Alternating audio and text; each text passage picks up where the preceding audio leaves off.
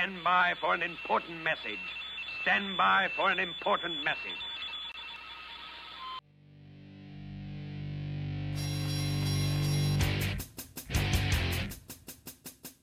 And now, Mike Check Radio with Adam Hebert.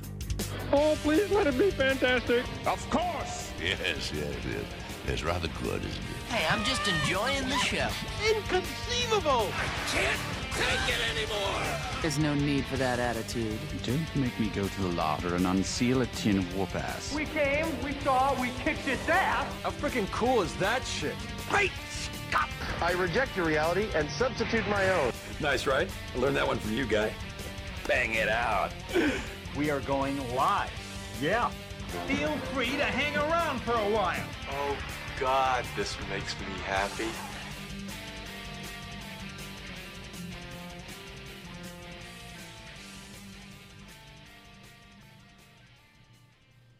Live on all the internet's webs and tubes, it's Mike Check Radio with Adam Hebert. Live on Indie Media Weekly Radio, streaming worldwide and podcasting who the hell knows where. This is Mike Check Radio with Adam Hebert for Saturday, June 24th, 2017. I'm back. Special thank you to Kenny Pick for selling for me last weekend. As I said, unfortunately, there was just no way around it, unfortunately, because, basically, I got cut in a rundown at work, and there was only one person who could close the store that particular day, and that one person was me. So, yeah. You demand. I could have said, Faith, we had a deal when I was hired. You said no closing Thursday or Saturday nights unless it's something special like Black Friday or day after Black Friday. No, I'm not closing the store. But I'm a team player. No matter how shitty the team is. Oh dear. I tell it like it is. But anyway, so that's what happened last week. So thank you, Kenny. And I just want to say that, and you guys can thank, before I get to the intro, you guys can thank Kenny for this thought as well, because he's been playing We Don't Need Another Hero by Tina Turner from Beyond Thunderdome. And I used to want to get Beyond Thunderdome. And that, you know what? I think what America needs right now is its very own Thunderdome. Think about it. 2 Republicans enter, 1 Republican leaves. Our Republican problem is... For a gulag. Our Republican problem is at worst cut in half. What about a purge? I'm not comfortable with that because purges have political implications. Or it's a political word, thing. And the other problem is a purge, like in the movies, is complete and total anarchy, and in a situation like that, innocent non-Republicans are bound to be hurt. Yes, exactly. I'm just because they can all afford the best bomb shelters and the best underground getaways. I'm just saying that if we could easily fix our current problem with a Thunderdome, 2 Republicans enter, 1 Republican leaves, maybe. At best, or at worst, we have a full 50% reduction in Republicans. And look, despite all this bullshit you hear from the right about California, now that they've freed themselves from the shackles of Republican jackassery and assholery, they are doing better than ever before. Regardless of what, the Armin Martins of the world will tell you, California is doing just fine. And it's shameful that they pulled the plug on that universal health care bill, but you know what? Maybe that's a bridge too far right now. Don't get me wrong, I think we need it. I think we should have it. But, again, there are people for whom people hear universal health, and generations of Americans who hear universal health care or single payer and think socialism, and oh my god, that means full-blown Soviet communism. It's political poison. And I'm not saying I agree with that. Anyway, so yeah. It's actually truly not political poison. If you look at the polling on the issue, 2/3 of Americans want single payer. Yes, but right. What we need is a true representational democracy. Not the people who might be able to get out there to vote. The problem is true representation. Right, but here's my point: is that not everyone is voting, and that the voters are disproportionately those people for whom socialism is a four-letter word. The baby boomers vote disproportionately compared to millennials. If we had 100% voter participation, the problem would be solved. The problem is you have people like John Husted and Chris Kobach who sit there and encourage their Republican legislatures to make it impossible for millennial college students to turn out to vote. And I agree with that. I agree with you. That's only a tip of the iceberg. Their voter suppression goes way beyond that. And that's what, anyway, let's get to the introductions. Joining me, as always, the great city of Missoula, Montana, the king of Montana approacheth, John Kendall. On your knees, dogs. Also joining us out of the... All hail the king. Hail to the king, baby. Sorry.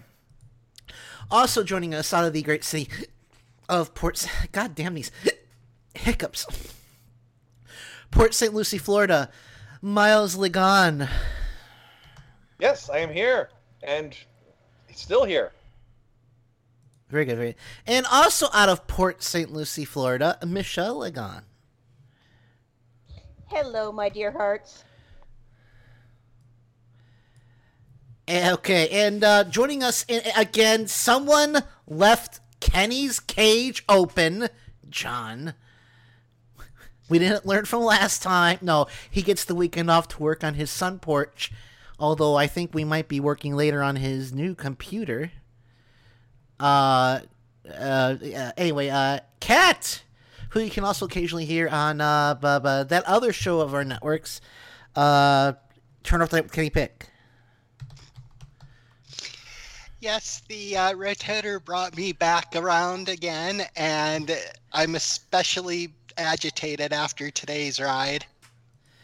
I'm feel free to sit down, catch your breath. I'm telling you that rotator seat is one hell of a ride. But anyway, I get what you're saying about the voter suppression, and you are absolutely right. I am not saying you weren't.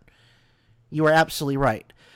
But short of a Supreme Court ruling stating such laws are unconstitutional, which we're not going to get out of the Roberts Court, because the Roberts Court is corrupt as fuck. Especially if Kennedy retires on Monday. Yeah, just remember, it's all about states' rights. I would say that if there is a retirement, I would say that their decision to take that case in Wisconsin should be void. Since he was, I mean, I don't know if certiorari depends on all people who voted for it being there. No. But I can tell you this. If Kennedy retires on Monday, we're screwed. Because they will vote to uphold Wisconsin's gerrymander. Oh, yeah.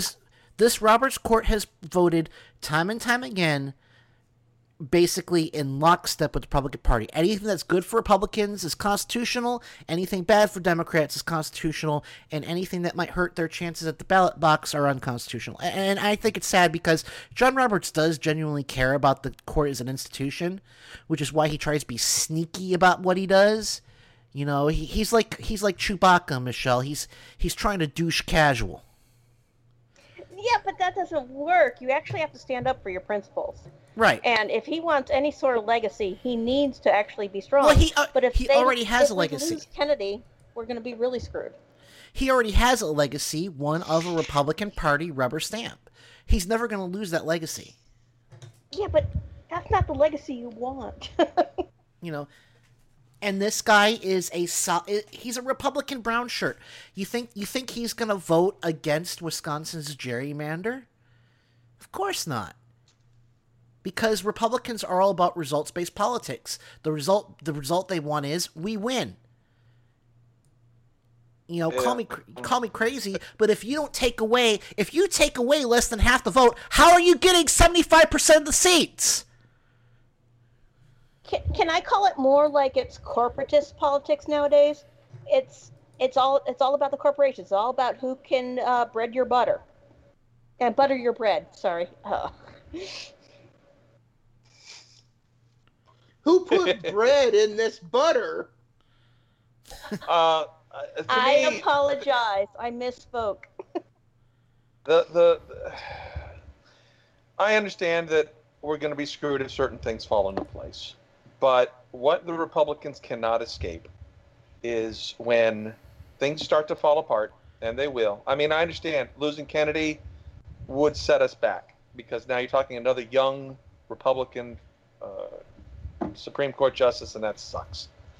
But they just cannot escape the inevitability of their failing to govern, and things are going to start to go wrong. But there already are. But the problem is, that's nice in theory, but, you know, the Supreme Court isn't subject to voters' whims. Unless we get the votes to impeach Gorsuch. And you guys all know, I have made the case repeatedly that if Trump and Russia colluded, Gorsuch's seat, you know, Gorsuch's vote should be null and void. I've made that case before, and I still am convinced that's how it's got to be. But the political reality is he's going to get away with it because anything is okay if you're a Republican.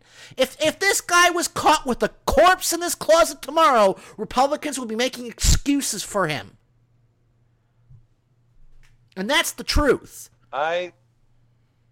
They do bend over backwards to protect their own. And you know what?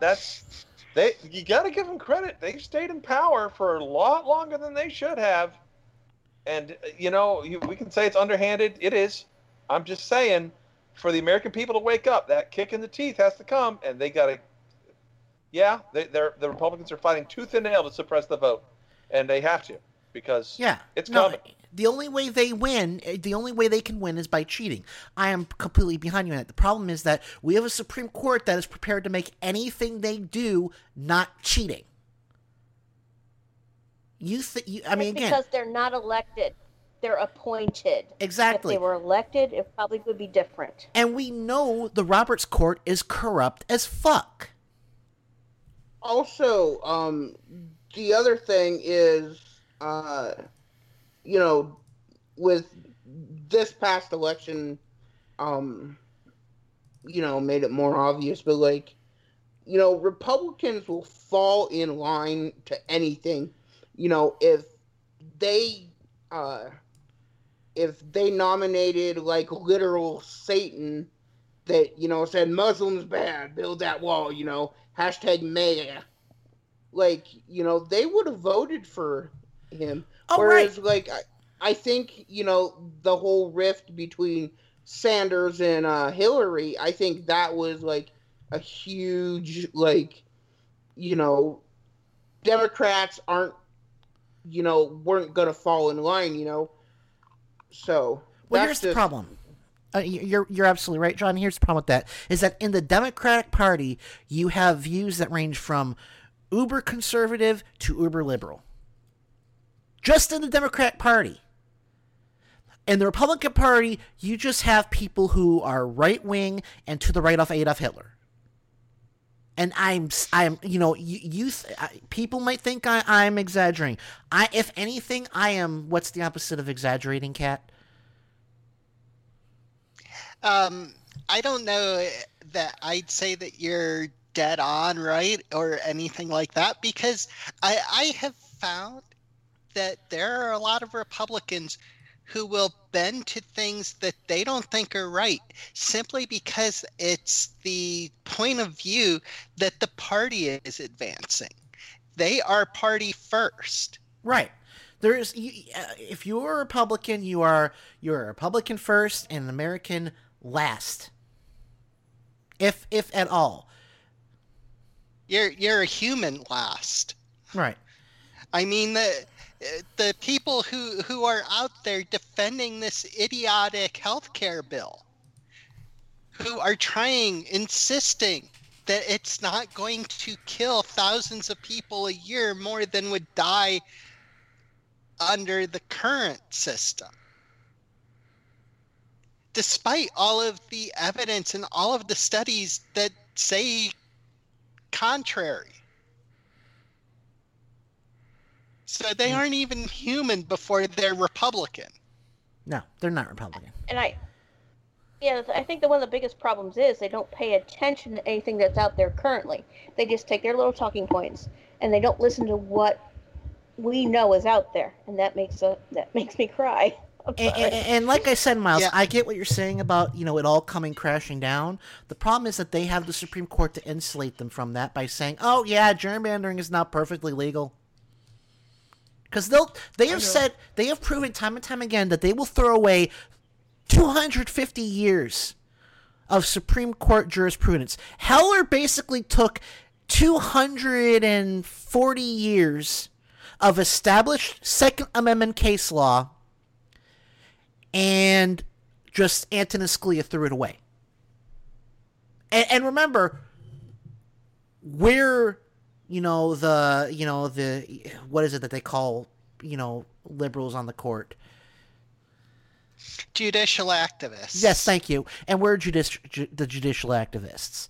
When they're throwing away almost $300 years worth of jurisprudence, we're the judicial activists. There are issues where I'm the conservative on, which is basically, you know what? If you don't want to have an abortion, don't get one. That's the conservative position. My rights end where your nose begins. Period. End of sentence. End of paragraph. Shut the fuck up before I decide to punch you. But see, that's not the... Yeah, it's the way it should be, but that's not the libertarian position, because the libertarian position is my rights should trump yours, screw you.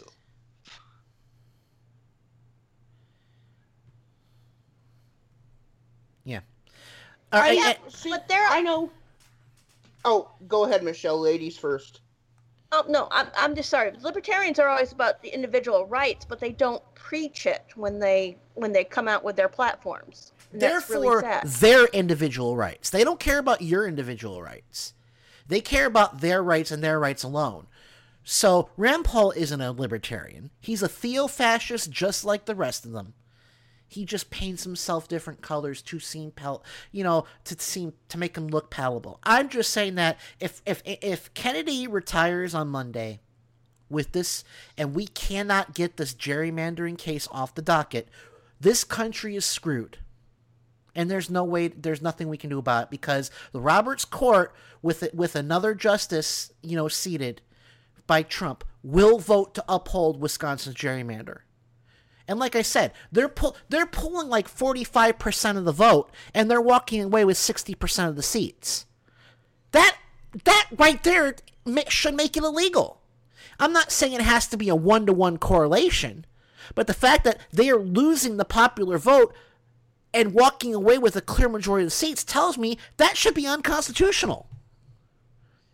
But, I am just a liberal idiot. Anyway, let's get to this. We're going to start with Sean Hannity, the Incredible Sulk, who's going to ask an important question about Trump Russia. We'll get to the healthcare bill, and we'll talk about Steve Scalise's, the Republican reaction to the shooting as well. Since I wasn't going to argue. Kenny, it was Kenny's birthday last week. He was doing me a favor. He was like, you don't want to do a political show? You have my blessing. You're doing me a favor. So, here we go. I've got to tell you what's happening here and why it's happened, and this is what we've been telling you. The media's been ignoring. And it was inevitable it's going to happen.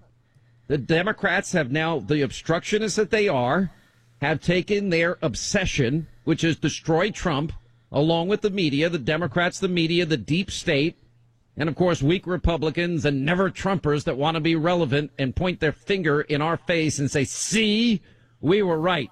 But I'll point my finger right back in theirs and say, you wouldn't have had Gorsuch. Good luck with that. And you would have had the biggest liar, most corrupt individual ever elected to the presidency, which is Hillary Clinton. It was inevitable. You cannot, in the course of investigating with no evidence, no proof whatsoever. Okay. There's plenty. I think we ended up with the biggest liar, most corrupt president ever. Yeah, that is true. But I think Sean is projecting. Yeah, he could but see, here's the thing is that conservatives are such great projectionists. I don't understand why they don't open up movie theaters. Put those skills to good use. Sean, it's time. Get off the air. You're fucking this country up. Go do something useful with your life. If you're not going to do something useful with your life, just, go sit in a closed garage with your car on. But again, no evidence. Let me tell you this. We now know Trump lied about those tapes, that he lied about having tapes of Comey. And we remember last time, I think, Kat, you were here last time we did this, when we went over the federal statute for obstruction of justice. And the federal statute states clearly that it doesn't matter if there was an intent to obstruct justice. It doesn't matter if there's an actual investigation into any given crime, into any given incident right now. What matters is the end effect. And if the end effect was to obstruct justice, then you're guilty of obstruction of justice. And ignorance is no defense. Ignorance is no defense. You cannot say, I didn't know murder was illegal and get off with murder, or get off on a murder charge. That's not how it works, Miles. That's not how any of this works. Miles? I got nothing. Okay. Hannity's just projecting into no, you're right. But here's anyway. The fact of the matter is that Trump lied to intimidate a witness, which makes he is guilty of obstruction of justice. Right now, there's no need for investigation except to get more evidence against Trump. We have a prima facie case of obstruction of justice because he tried to intimidate former Director Comey. That's obstruction. That's probably the nicest thing you could say about that. He actually verbally stated so in a tweet, and I think in an interview he said, I don't have the tapes, but it made Comey tell the truth, supposedly. Exactly. Intimidation of a witness is obstruction of justice. And he's basically said that that's exactly what his objective was to force Comey to tell the truth. Well, if you're trying to force a witness to tell the truth, that is intimidating them. Yeah. And again, intimidation of a witness is obstruction of justice. Therefore, Trump is guilty of obstruction of justice. Now, don't get me wrong. I want as much ammunition against this fucker as possible. I want everything the government has pointed at Trump so that when all is said and done and all the ammunition has been spent, there's nothing left of his administration but the pieces and bitter conservative tears. And Mueller's going to get the job done because Mueller, Trump's, he's friends with Comey. Yeah, because they're both former FBI directors. That's more exclusive than ex-presidents, John. That's a more exclusive club than ex-presidents. Yeah, I like it. My bad. Go ahead. So yeah, Comey and Mueller are friends because they actually give a damn about the rule of law. Do I agree with everything Comey did? No. I think he made a stupid mistake with those emails. 2 weeks before the election, and yes, I think he should have gone. He made a stupid mistake from the moment that he opened his mouth about the original email investigation in July. He should have never said word one about it. No, Trump can't not say word 1, 2, 3, 4, 5. And I All right. just want the misdeeds of this entire administration to fall on everybody included in this entire administration. I want Trump. I want Pence. I want Bannon. I want all these people held accountable. I want the entire Republican Party to be discredited once and for all. We thought in the mid-late 70s that had happened. I know that you and Miles are probably old enough to maybe remember a little bit of it, because I do, and I am about your age. Yes. But I know that John and Adam probably don't remember that in the late 70s, when Carter became president, the Republican Party was so disgraced and so discredited. And I don't know I know part of the reason why the door was open for Reagan to be able to overcome that. Well, yeah, they had to cheat. He cheated as far as making sure that the deal that Carter almost had worked out with the Iranians wouldn't go through until Reagan was inaugurated. But I mean, there were other problems with inflation still being in double digits, and with gas shortages, things like that were issues that opened the door. Yes. But if he wanted a really good Christian president, Jimmy Carter was an excellent man, and he lived his life like a Christian should.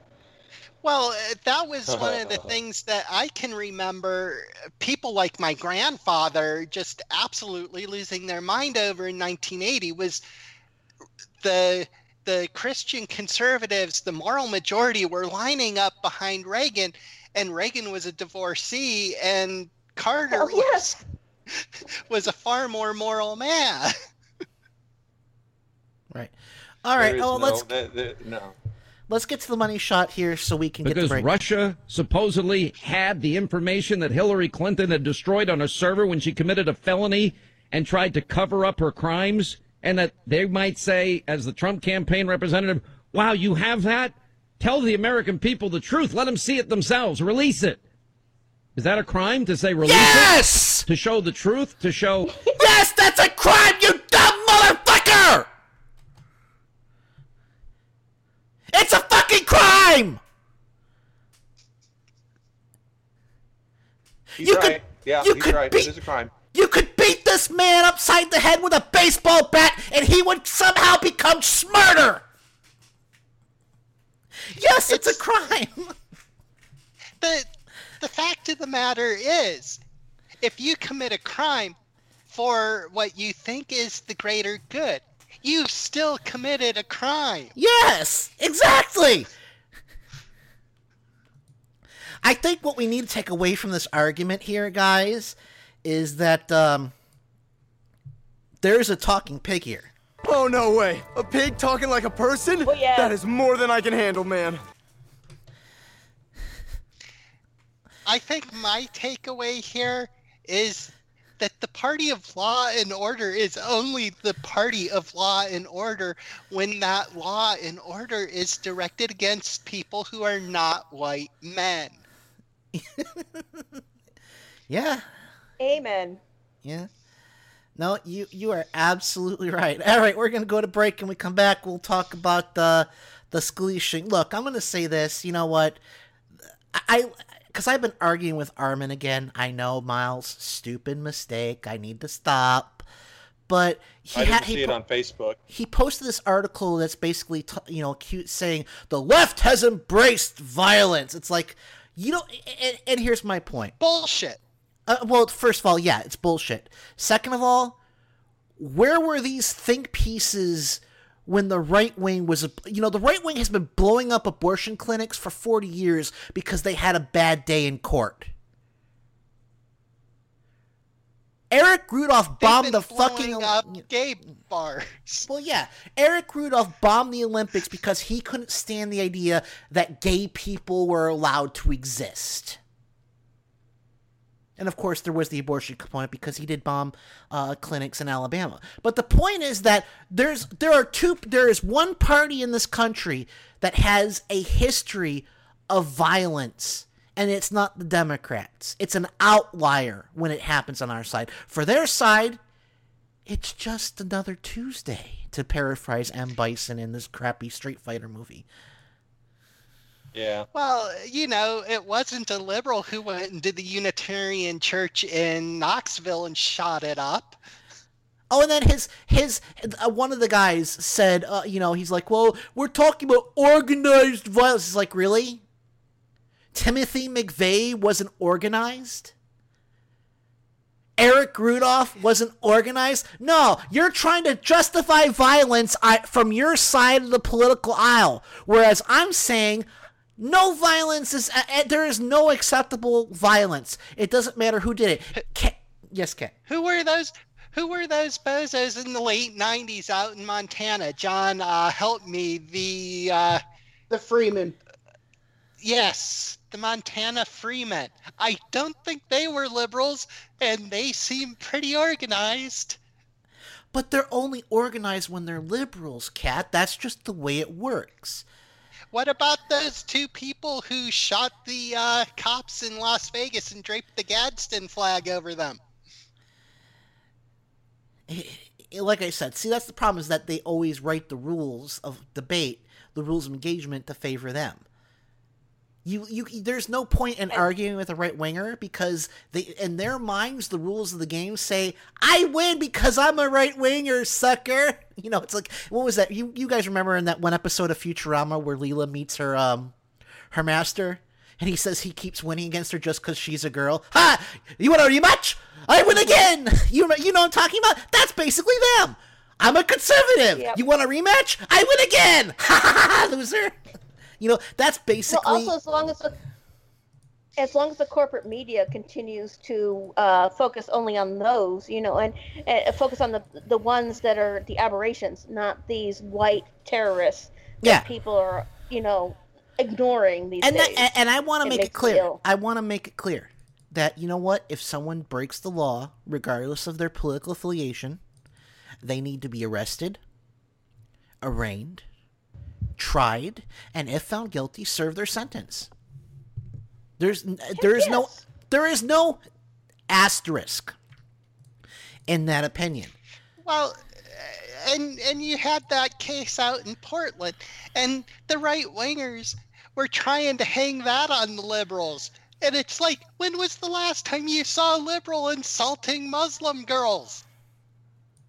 Yeah, I mean, they'll always try and do that because, again, I'm tired of this justification game. Well, you did this, so it's okay. No, it's not okay. Anyway, we'll be right back after this. We're already late for break.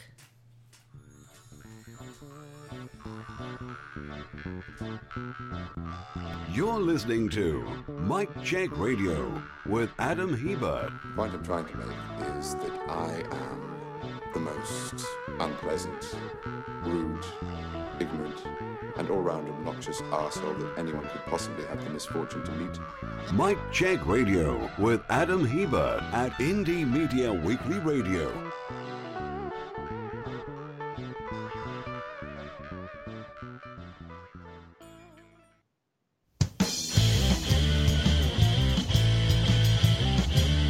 It's atomic fire! Atomic fucking fire! It's atomic fire! Atomic fire!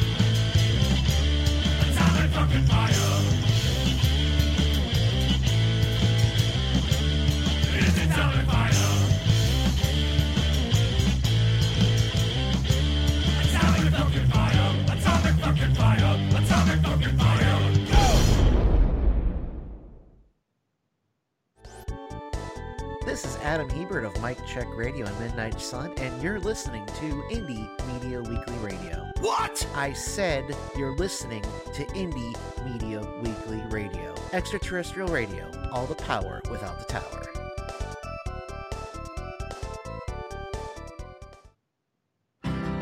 Indie Media Weekly Radio is proud to bring you the Thomas Jefferson Hour, a radio program that models civil discourse, critical thinking, and good citizenship. Join nationally acclaimed humanities scholar and award-winning first-person interpreter of Thomas Jefferson, Clay Jenkinson, for the Thomas Jefferson Hour, Tuesdays at 10 a.m., Sundays at 4 p.m. The Thomas Jefferson Hour on Indie Media Weekly Radio. Visit them at jeffersonhour.com.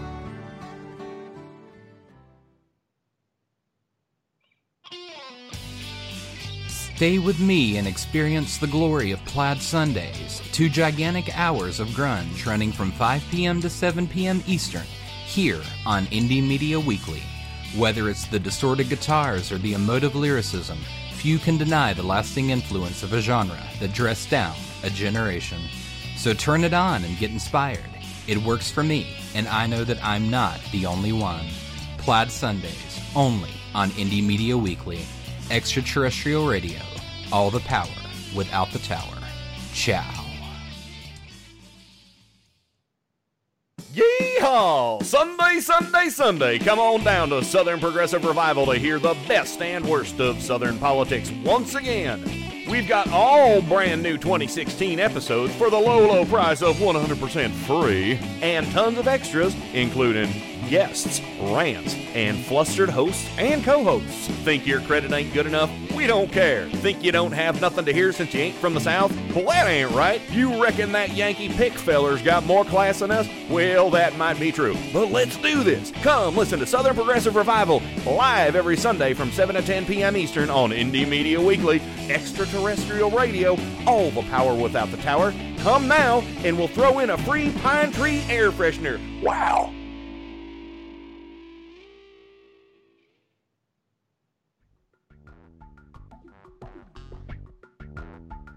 You're listening to Mike Check Radio with Adam Hebert. Oh, well, he's very popular, Ed.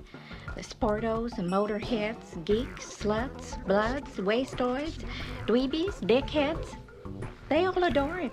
They think he's a righteous dude. Mike Check Radio with Adam Hebert at Indie Media Weekly Radio. And we are back.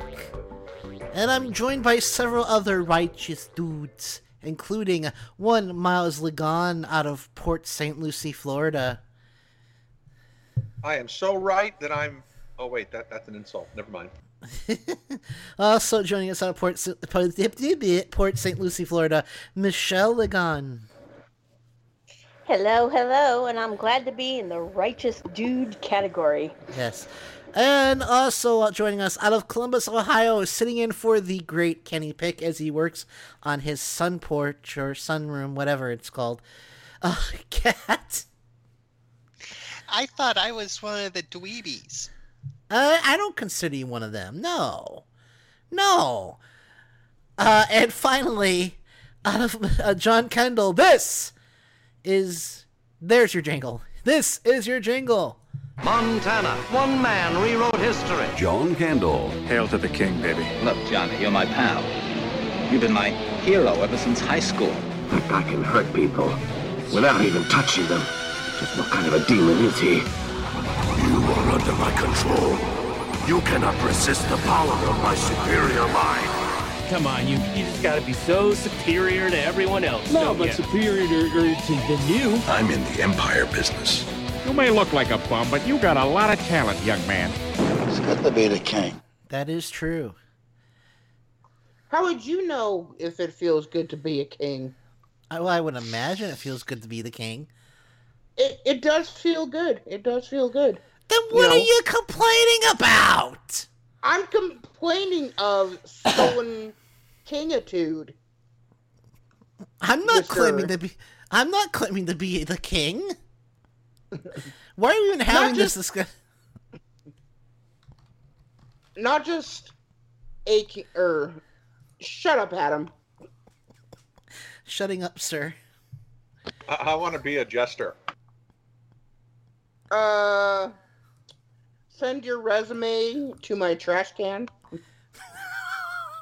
Oh. You were such a bastard. You mean, is that where the dinosaurs frolic? No. They don't frolic with their huge pendulous balls in my trash can. That's called a callback, ladies and gentlemen. Speaking of, all right, so today is according to Trojan Rabbit, our good friend Paul, who you can hear on Mondays starting at I want to say 7 Eastern. Today's the 30th anniversary of one of my all-time favorite films, Spaceballs. Which is really ironic because I have a really great Spaceballs story for Nerd Talk. So, yippee! So we'll and that was not planned. I swear to God, I had no idea today was the anniversary of Spaceballs until Trojan told me. So thanks, Paul. I appreciate the assist. All right, assist is something totally different. All right, let's. All right, so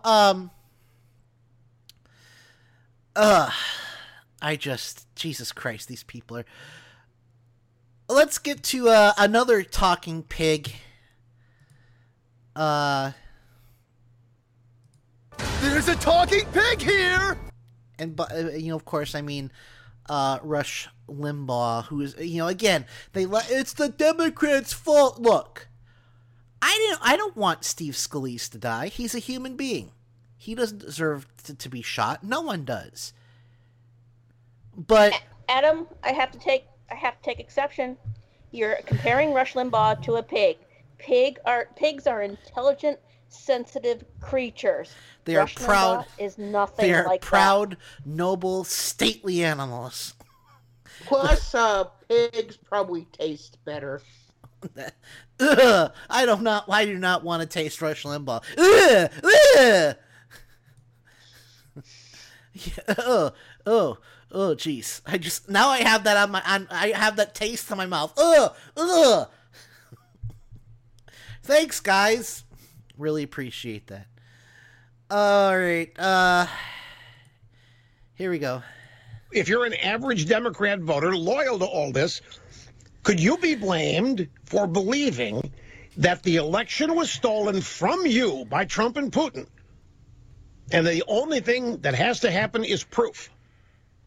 But it's there because your people are telling you it's there. And we got all these investigations, even though we haven't found any proof in over a year. And even though there isn't any proof because it didn't happen. But try telling them that. All right. Wait, don't we have evidence now that something like 21 states had their registration systems hacked? Yes. And here's the thing. Rush Limbaugh is saying that there's no solid evidence of collusion now means there's never going to be any. Absence of evidence is not evidence of absence, you dumb fuck!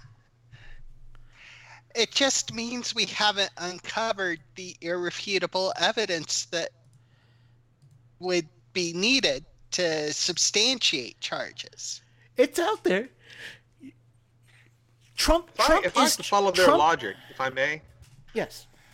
The absence of evidence, like for example, which proves innocence, which means that since they didn't find any proof that Hillary did anything wrong in Benghazi, therefore, she didn't do anything wrong in Benghazi.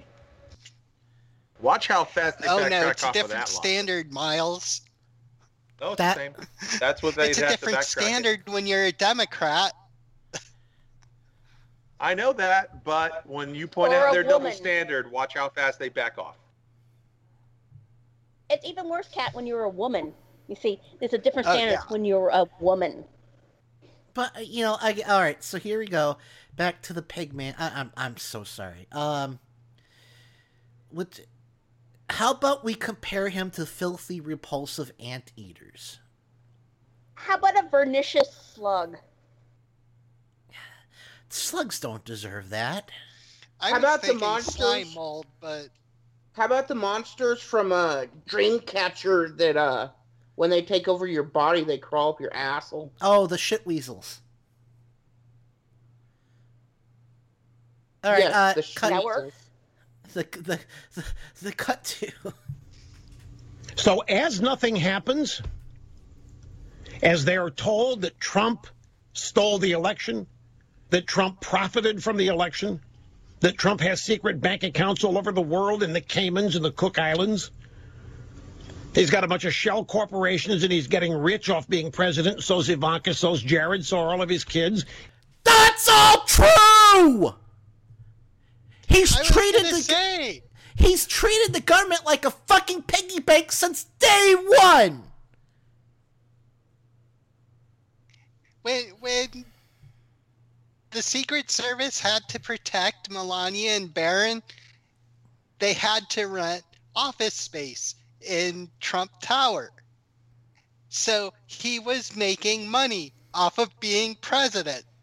Yeah, he could have said, yeah, well, you have to protect me so you can have the office space for free. He could have said that. He didn't. He charged them. He probably charged them a premium. You're defending a very important person, a tremendously important person. In this case, me. I'm going to double your rates because you're good people. Because the president owned the building, suddenly the rent has to be higher because the president owns the building, so it's prestigious. Yes. All right, let's get back to the clip. If you're told this every day, and then you're told that they've got the goods, we're going to get Trump, he's going to be impeached, we got the independent counsel now, it's only a matter of time, but nothing changes, nothing happens, the only thing that happens is more criticism.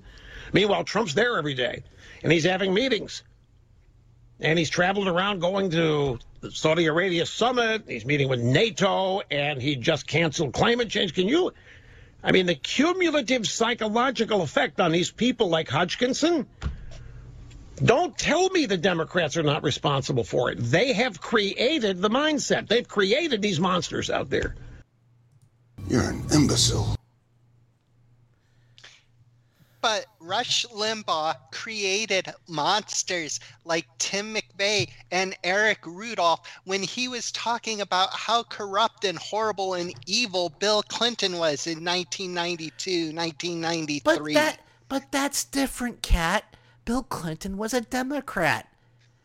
Donald Trump is a Republican. Different. He was born without sin. It was different because it was Rush Limbaugh who was the one who was whipping up the ire and the complete disdain for the office. Yeah. John, I think you could say they've officially gone to plaid. They've gone to plaid! Yeah. All right, we're going to skip the other two clips from that just because I frankly cannot stand to hear this fat motherfucker's voice anymore. The day Rush... You know what? I hope Rush Limbaugh doesn't retire. I want to hear him die on the air. I want... there was... I want to hear it. I want to see it. There was one other thing in that last clip that I objected to as well. The idea that we're sitting here waiting because we're told to expect impeachment to come any day now. I fully do not expect that Donald Trump is going to be impeached for as long as there is a Republican-controlled House. He's not going to be brought up on charges by them.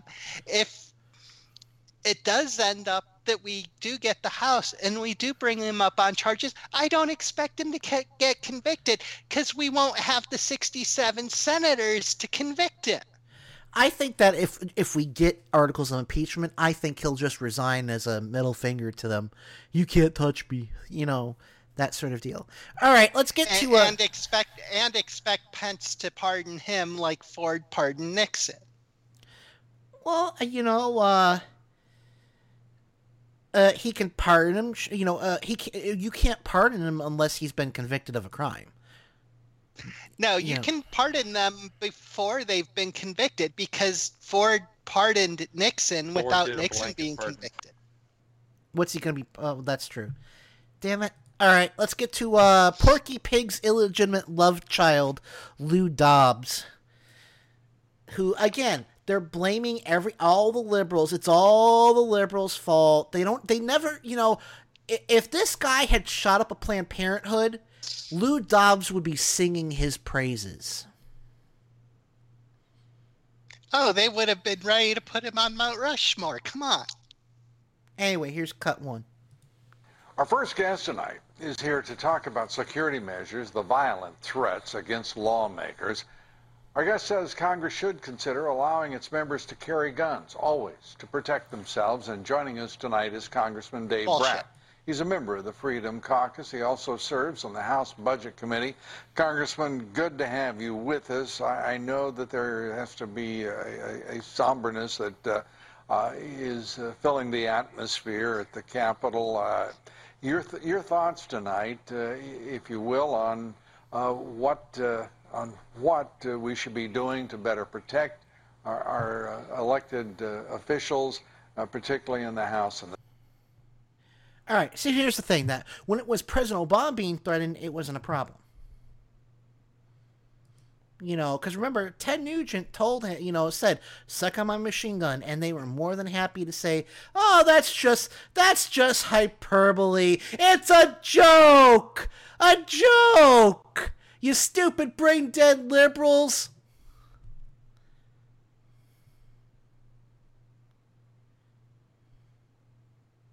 Well, there's not much you can really say against that because they have their reality. We have ours. We live in the real world. They live in their fantasy world. Dobbs is just so full of bullshit because, it's, once again, a situation where they're projecting. The shit that they're guilty of, they're accusing the liberals and the Democrats of. Yeah.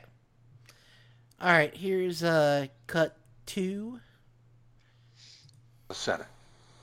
Yeah, well, Lou, I think I've got a seminary background. The best thing we can do to protect all of us is to change the environment philosophically and ethically across the country, right? The kids are growing up without learning ethics, and it's starting to show up in reality. And so we need to get serious again and get back to first principles, just the golden rule. That rule survives the scrutiny of Western Civ and Eastern Civ, and we all need to love each other and treat each other as we want to be treated.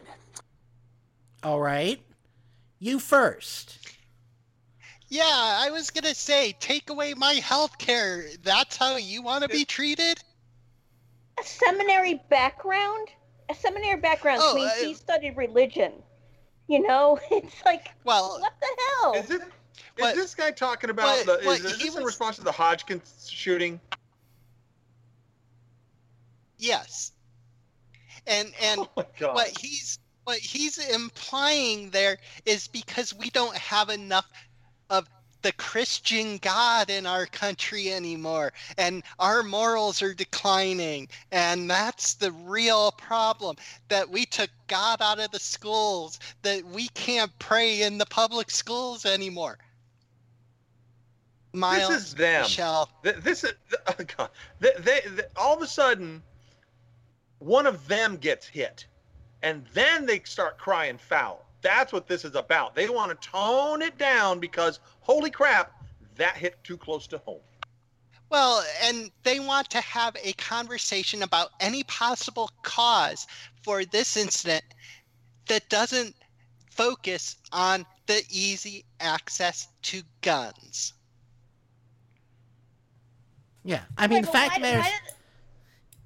Why do you have to tote that he had a seminary background? That's what because annoys he's just watch. Well, just watch where he's going to be good moral people. Right. Just watch where he's going to go with this. Cut 3. And then after that, your rationality has to kick in, and in this environment, we've got to all start thinking through where are we going next, who we meet with, if we're meeting with groups of congressmen. And women and senators, etc. We need to plan way ahead of time at town halls. We need to get engaged better. Our local law enforcement does a tremendous job, sheriffs, police, firefighters, and first responders, but we need to communicate with them, tell them, hey, we're going to be here. We need some eyes on the ground, and we've got a lot of work to do. And so in the past, it's kind of, there's a risk assessment that's done, and no one's threatened your life explicitly. Well, that's no longer good enough. Now the risk is out there, and we see it, and so we need to plan accordingly. See, now that it's them being targeted, all of a sudden we got to take care of this. When it was Democrats being targeted, it was okay. When Gabby Giffords literally got shot in the fucking head, and they didn't blink. Kat, Sarah Palin. Yeah, Kat, I really want you to state what you just stated in chat, because that is so damn true.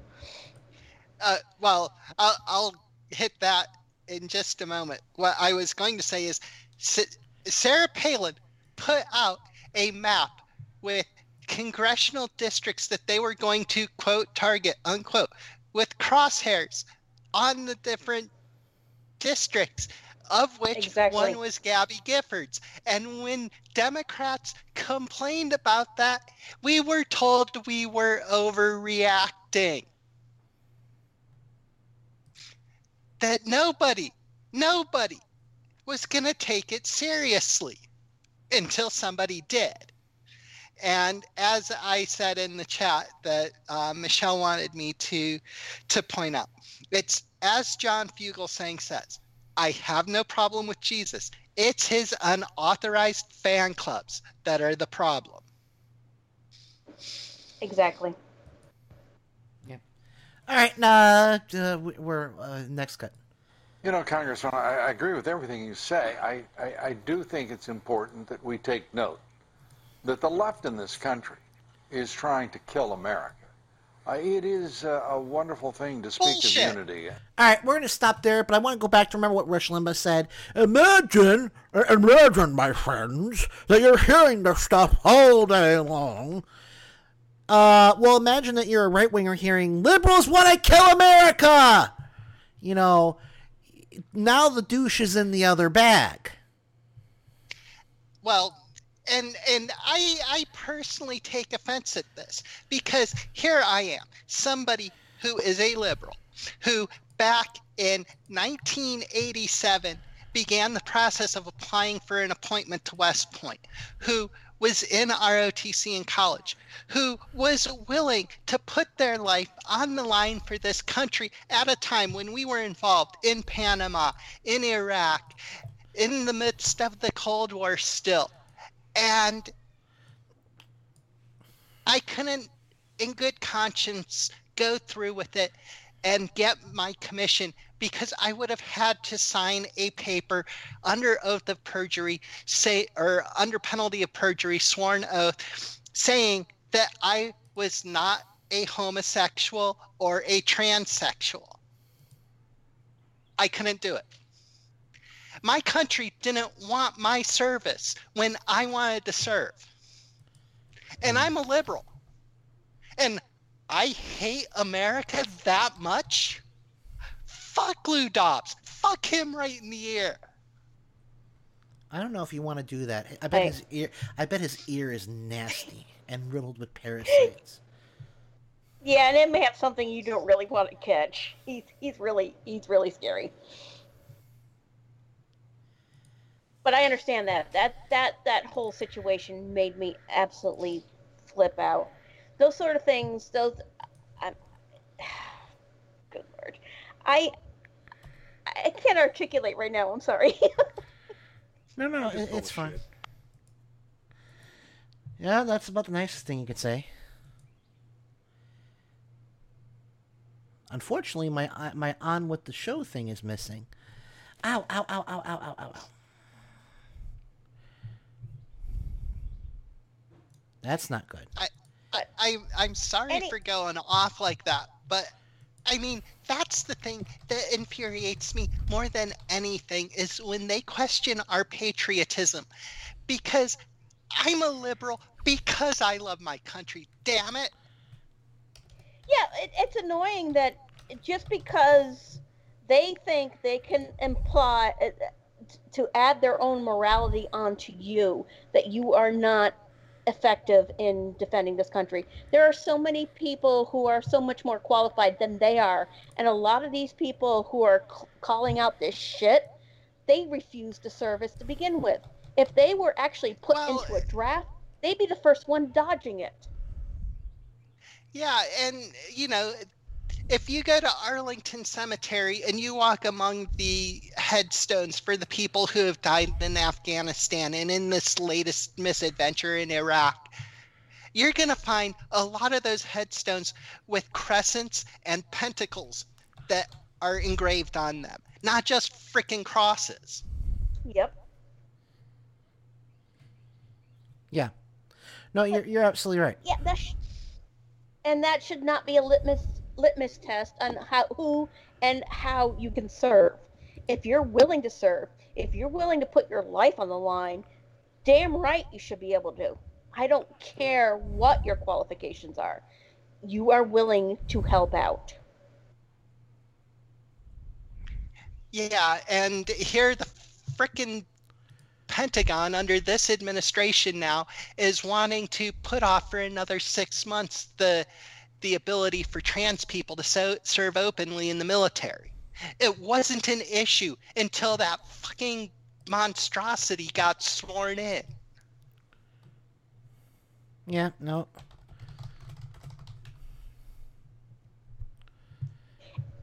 And I don't think he cares that much. I just think he wants to do anything that makes him look good and gets him his little adorations. He's all about the ego. I don't think he has an original thought in that little pea-brained orange head of his. Well, I think right. I think also that he wants to be, you know, remember that George W. Bush wanted to be the anti-Obama. You know, and so he ignored, you know, intelligence, and we got 9/11 because he was so obsessed with doing whatever, you know, Clinton did. Go on, Cap. I'm sorry. I was going to say, you said anti-Obama. I was going to correct you on that. What was I supposed to say? I'm sorry. He wanted to be anti-Clinton. Was obsessed with, yes.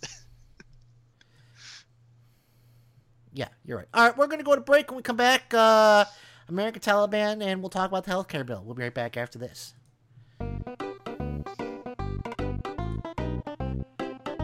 You're listening to Mike Check Radio with Adam Hebert. That's the end of Act 1. Intermission time. Go get some snacks! Mike Check Radio with Adam Hebert at Indie Media Weekly Radio.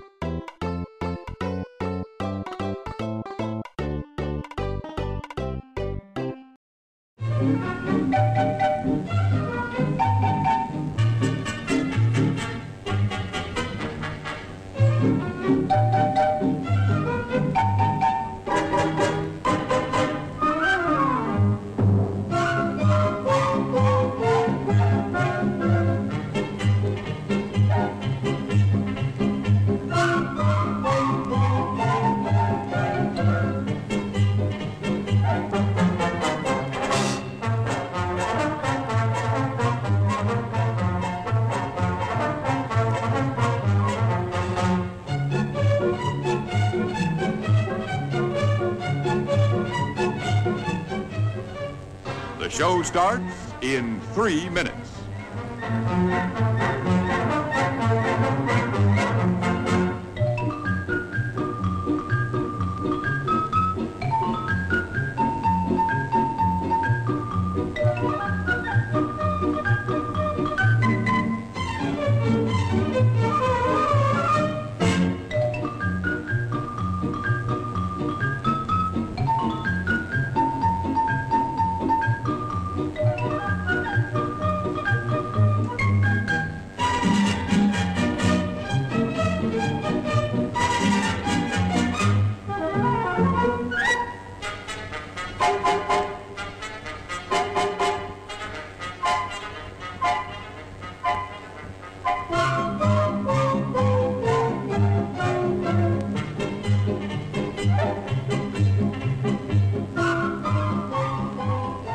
show starts in 2 minutes.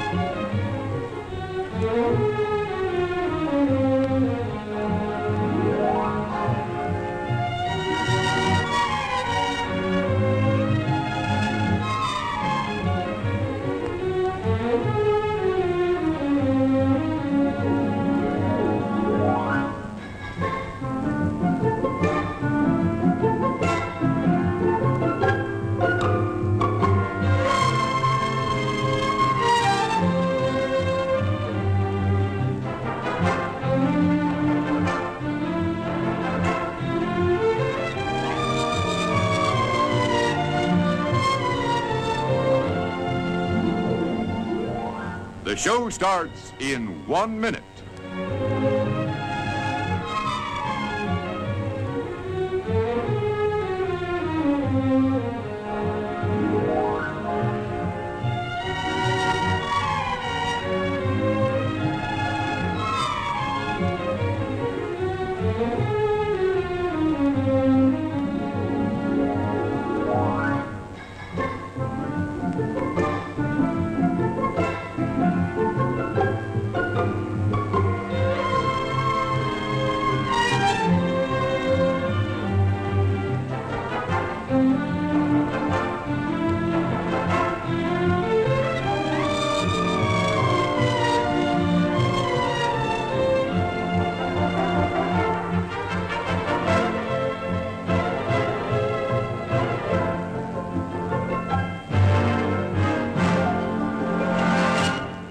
And now, on with the show. Attention, people of Earth. Attention, people of Earth. Do not be alarmed. Stand by for an important message. Stand by for an important message.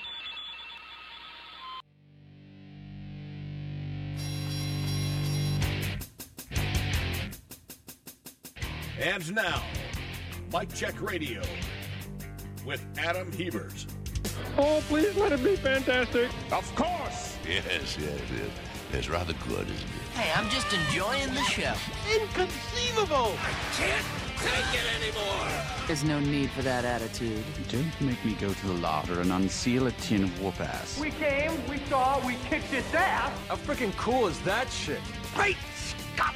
I reject your reality and substitute my own. Nice, right? I learned that one from you, guy. Bang it out. We are going live. Yeah.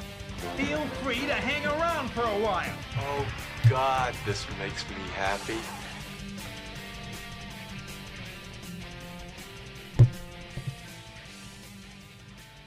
And we are back for hour number 2. A little late, but that's okay. We can always catch up. Join me, as always, the... Oops, sorry. Signs are on my pop filter. Let's try that. Join me... Come on! Alright, join me as always, the great city of Missoula, Montana, Mr. John Kendall, the King of Montana.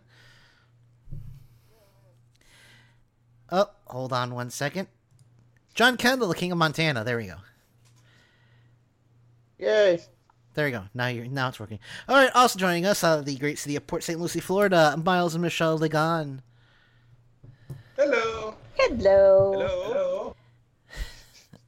And finally, sitting in for Kenny Pick this week, Ms. Cat, out of Columbus. Hello. I will say, I know it's not officially Nerd Talk time yet, but I have to say, early responses, early reaction to Spider-Man: Homecoming are very positive. Some people are saying it's the best Spider-Man since Sam Raimi's second. Although, let's be honest, it's kind of a low bar, guys. That's, Yeah, after that second one, it is pretty low. So, I'm some people are saying, though, that it's the best one, period. And then some other people are saying, it's better than the original Spider-Man, but not better than 2. I'm going to be honest, folks. I've consistently said I felt Sam Raimi's Spider-Man films were pretty overrated. Were they okay? Yeah, they were decent movies, but they weren't this game-changing movies that they're made out to be. But I'm really looking forward to Spider-Man: Homecoming. Well, was that go was ahead, that the Tobey Maguire ones, the Sam Raimi ones? Yes. Yes. I like them. Okay, so they're not comparing them to the Nicholas Hammond ones. Geez, come on, guys, up your bar a bit, really. No, I'm just saying that I've always felt like the Tobey Maguire Spider-Man movies were kind of overrated. They weren't bad, but they weren't these godly films they're made out to be. They were an improvement over previous Spider-Man. Well, yes. Yeah. Well, compared to what came before, yeah. That's all right. So we won't do the American Taliban thing. We're just gonna dive right in, like a swimming pool without water. As soon as I find my audio for American Taliban, which I was stupid and didn't load. I'm not the smartest. I'm a terrible host. I considering that I can't. What the hell was that? My Nicholas Hammond reference, I think, went over everybody's head, so that was good. Okay, here we go. There we go. All right, let's start with Brian Fisher. Let me repeat myself. Brian Fisher, again, blaming the people on the left. All liberals are responsible for this shooting, but conservatives are never, ever responsible for the ones they do. Funny how that works out, guys. Here's cut one.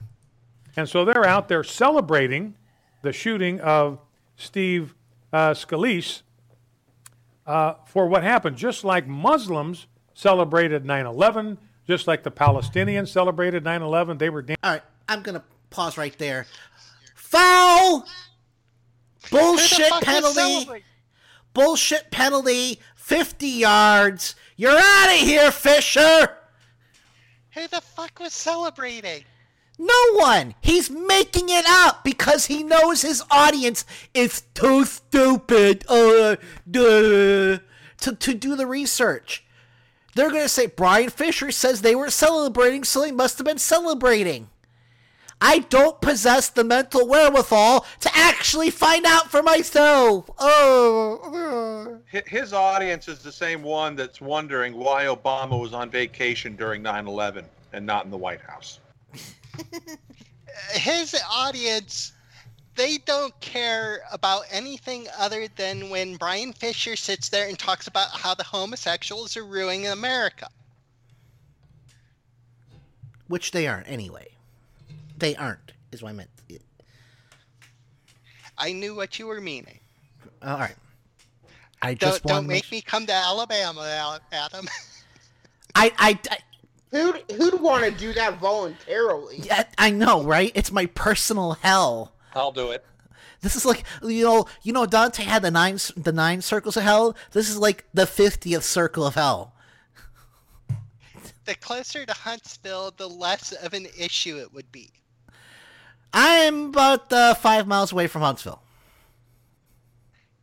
So you're in the part of Alabama with the rocket scientists. So that's the cool part of Alabama. No. I'm 5.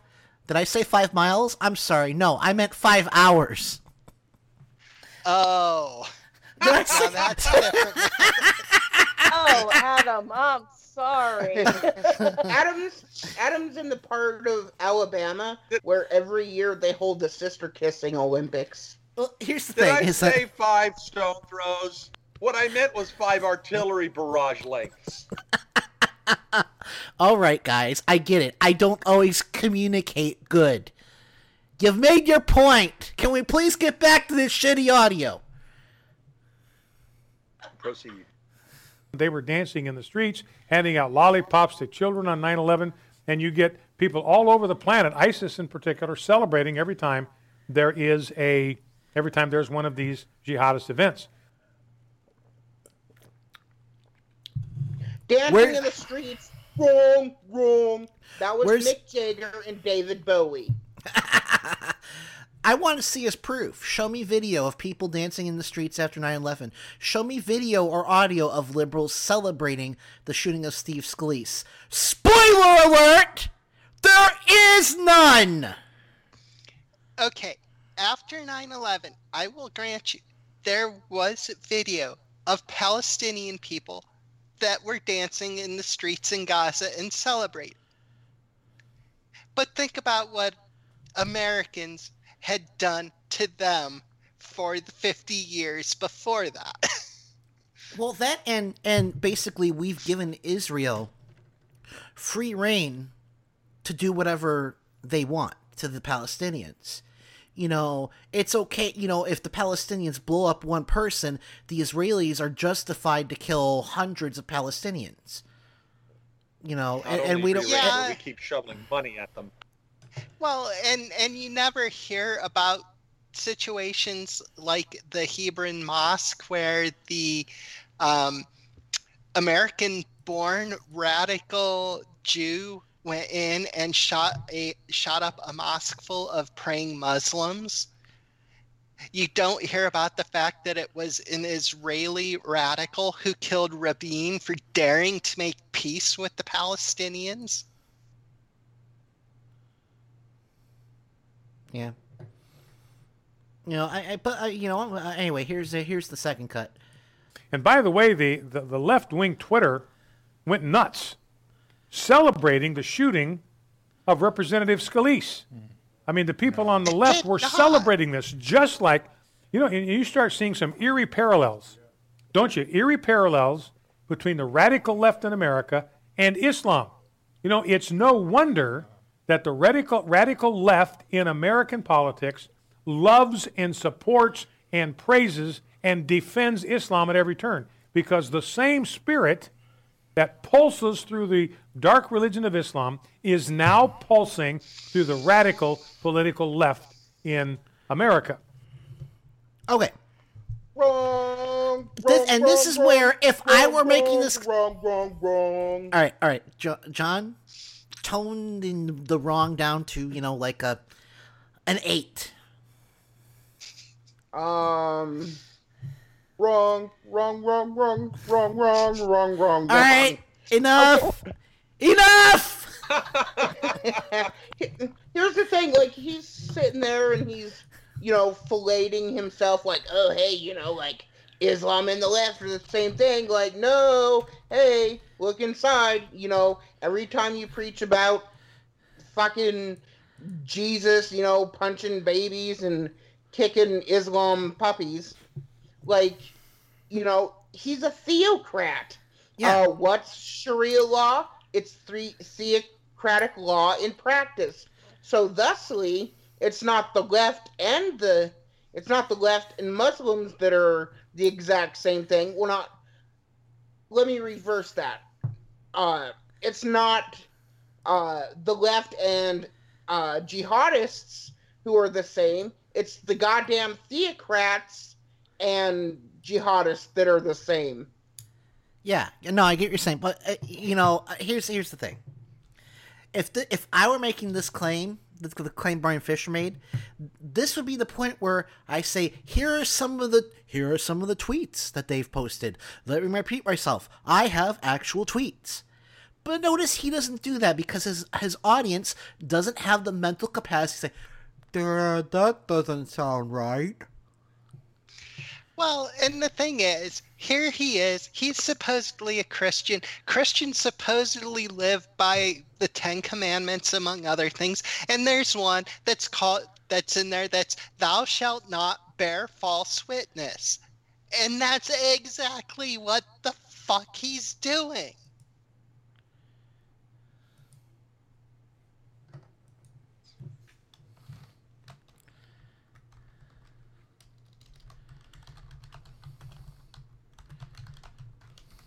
Sorry. I'm hey, John, kick in the nose up to a level 9. All right. Sorry. Hold on. Enough! I've just had it with these people.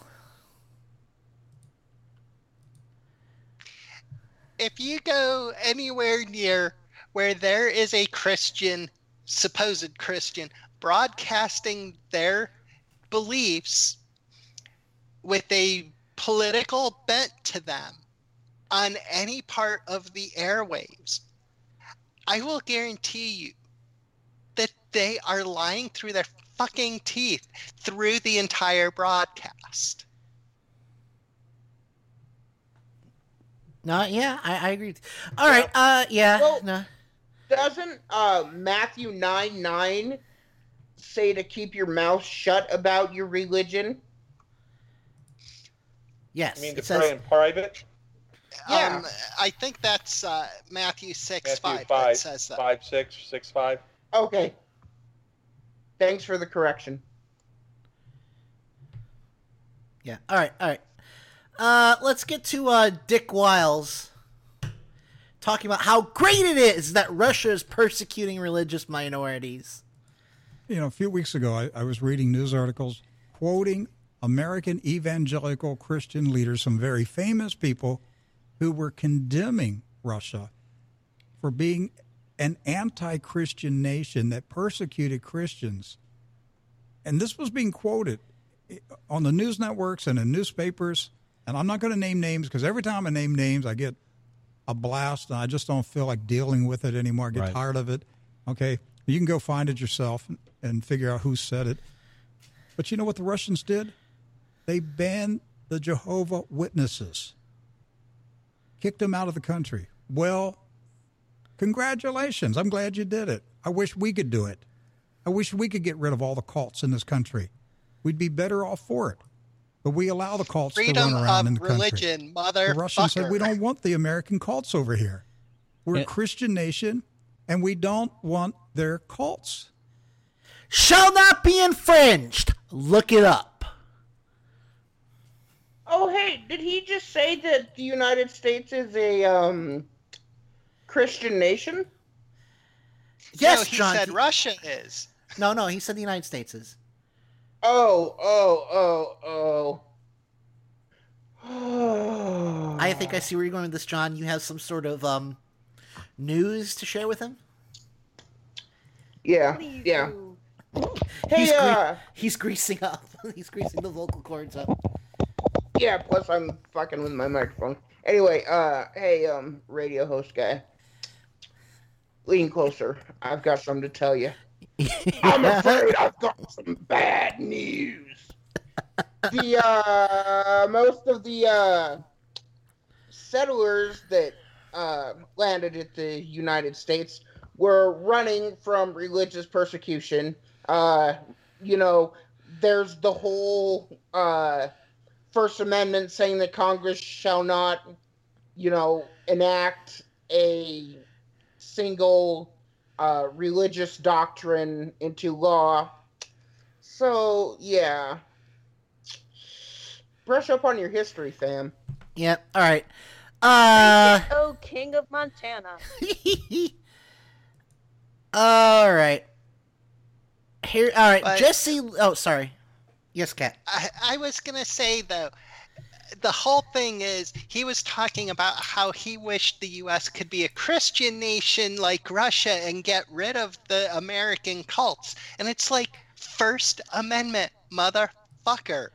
I don't like the Jehovah's Witnesses. They're fucking annoying when they come and knock on my door. Same with the Mormons. You know what? We're a free country founded on the principles of free religion because, you know what? The church I was brought up in was considered a cult in England, and the Pilgrims came to Massachusetts to escape the persecution. I actually talk to the Jehovah's Witnesses when they show up here, and we actually have some really nice conversations. I always wish them a pleasant day afterwards, and they look so puzzled when they leave. It's funny. Well, and I just, I actually knew Jehovah's Witnesses growing up. We had quite a few of them that lived in my neighborhood. Really nice people. Crazy freaking belief system, but nice people. There's an easy way to deal with those people, though. When they come to your door, tell them you'll read their literature if they'll read yours, and give them a copy of the fake Necronomicon. Oh no. That's Problem solved. They will never bother you again. Or give him a copy of a Serbian film. Oh no, John, you are royally cruel. When I was living in Rochester, we had some Mormons who came around the neighborhood. We get a lot of them up there because that's where the faith pretty much started, was in the Rochester area. And my girlfriend and I invited them to come over for dinner one evening. And we also invited some neighbors. And we listened to their spiel about Mormonism. And we asked them about their feelings on paganism and Wicca. It was a really interesting evening. I'm sure those young men left really scratching their heads and thinking about things. Very nice. Oh, sorry. That is not what I meant to do. I'm putting together the break. Jumping the gun. I didn't. No. I dropped them in the wrong spot place. All right. But no, I mean, these people just piss me off. They seriously do.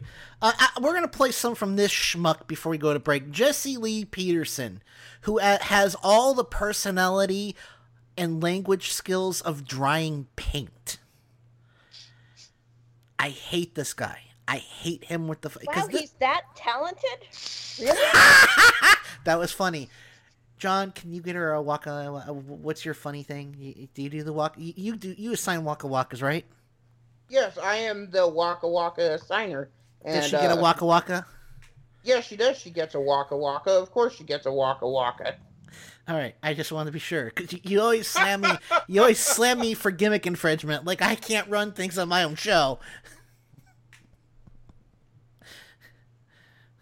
I'm being undermined by my own disciples! Rub-a-dub-dub? You guys have seen Space Mutiny before, right? No. You haven't seen Space that episode? what? Mutiny from Mystery Science Theater 3000? No. Oh, it's a He is legendary... uneducated in MST 3K, so... You're really failing as a wife here, Michelle, I gotta say. I'm doing my best. How would you know, Adam?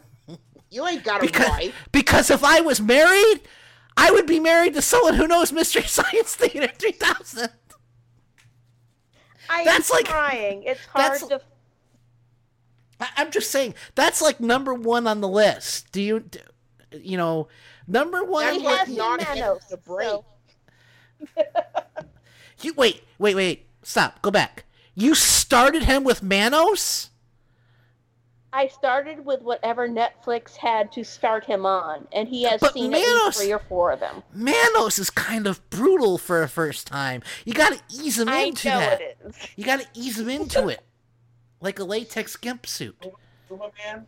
He has seen Puma Man as well. Oh, Puma Man's good. Puma Man's good, because it actually has some redeeming qualities. Namely Donald Pleasance. I just love how, the hero in the movie decides to let the aged old man burn to death. Like all heroes are wont to do. All right, we're going to go... We're going to go... No sense. No, it makes no sense. The mask is gone. The guy's no threat. Just, But, yeah, he Donald Pleasance dies a horrible way. But seriously, Space Mutiny. It's a good one. Watch it. You won't regret it, I promise. And Michelle, Space Mutiny is up on Netflix. Oh, yeah, there's a bunch left to see. Yes. I forget what is. All right, we're going to go to break. No, we're going to play one clip. Jesse Lee Peterson, again, has the personality and speaking skills of drying paint. But the Republicans are so weak, they think they're being nice. Oh, we gotta come together. We all just get along. And now that this has happened, you need to cut back. The Democrats, that doesn't mean a thing to them. Why not point out the influence that they could have had on this guy with all that hate speech? All the lies, all the blaming the president and how awful he is. And he hates blacks. He hates the homosexuals. They say he hates the blacks. And they say he hates the gays. They say he hates the women and all that day in, day out, day in, day out. And now they're talking about, oh, we're going to play the game, the baseball game, no matter what. Is it over yet? Oh, my God. That guy. How is this guy on the national airway? He has no personality. He can't talk. And he's boring as shit. At least with my show, you get the occasional anger management problems, which can be very entertaining. That guy had like meth issues or something. Oh wait, no, maybe it was just old. Is he old? I'm thinking like Pat Robertson old. No, he's not that old. I'd say he's probably later middle age, like upper 50s type. That's of why age. I'm thinking he's upper 50s, at the oldest. I can remember seeing a video that with him and Jacqueline Glenn from about a year or two ago, where she went on his show and let him interview her as a representative for atheists. And her, she posted it to her YouTube when it was on, and then she posted another video to talk about how he edited it and completely took everything out of context. And he was obsessed with certain areas of questioning, like her upbringing and her parents and stuff like that. So I've seen this fool before. He ain't the sharpest tool in the shed. No, he's an asshole. He's an asshole. And again, this is the thing, is that you could be a complete and total fucking moron and get on the air if you're a conservative. If I came back from the break and said, I have seen the light, I am a conservative, I would have the Koch brothers offering me millions of dollars to go on the air. But because I'm a liberal, I'm stuck with you guys. No, I'm just playing. I'd rather. And we would I think abandon it's the ship other the way moment you around. said that. You guys will. He's lost his mind. We got to get out of here. John would be like, there. Are you sure you haven't got a couple of screws loose? I'd be like, hallelujah, I get my Saturdays back now. Oh, no. You'd still be, well, no, you guys would quit. Damn it. Because we don't have contracts. I got to fix that. Yeah, but I know what my first rider would be. What's that? If Adam goes conservative, I'm out of here. I would not go conservative. I'm not that desperate for... Actually, I am kind of desperate for money. Well, anyway, we'll talk more about that later. We'll be right back after this. You're listening to Mike Check Radio with Adam Hebert. I won't argue that it was a no-holds-barred, adrenaline-fueled thrill ride, but there's no way you could perpetrate that amount of carnage and mayhem and not incur a considerable amount of paperwork. Mike Check Radio with Adam Hebert at Indie Media Weekly Radio.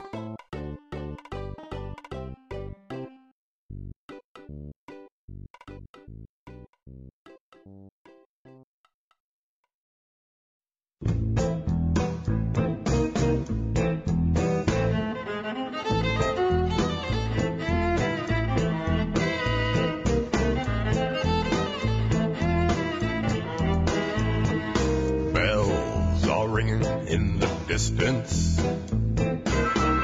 Dogs are barking at the night. White trash are burning up that garbage. Somebody's looking for a fight.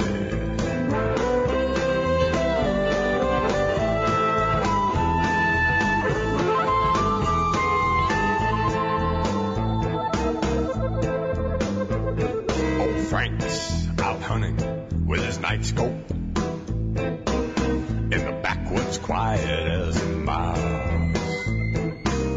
Lord knows, even in broad daylight, couldn't hit the broadside of a house. Work hard all day, now it's time to unload when the sun goes down on Tunnel Road.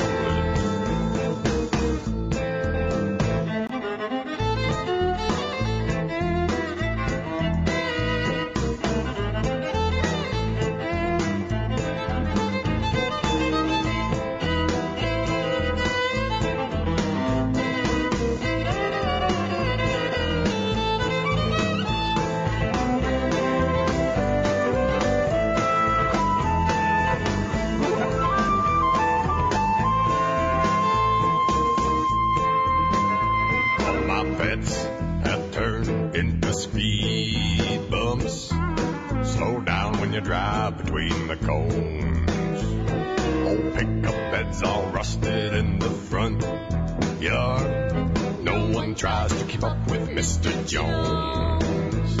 Work hard all day, now it's time to unload when the sun goes down on Tunnel Road. Work hard all day.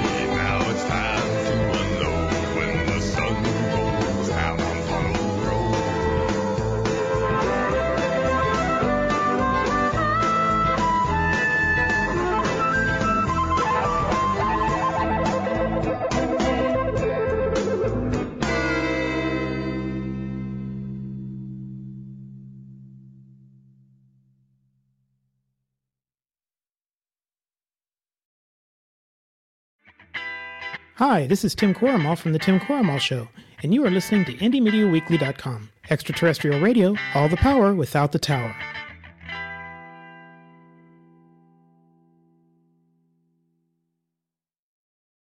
Well, hello there. This is Kenny Pick. Thanks for listening to Indie Media Weekly. Be sure to check out my show, Turn Up the Night with Kenny Pick, live every Tuesday and Friday from 7 to 10 p.m. Eastern, right here on Indie Media Weekly, for those who dare.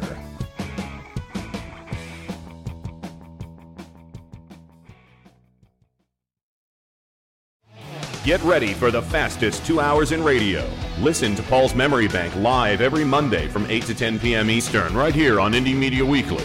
Your DJ, Paul, will serve up a mix of classic rock, pop, and novelty music, all tied together with a weekly theme. That's Paul's Memory Bank, every Monday from 8 to 10 p.m. Eastern, exclusively on Indie Media Weekly. Extraterrestrial radio, all the power without the tower.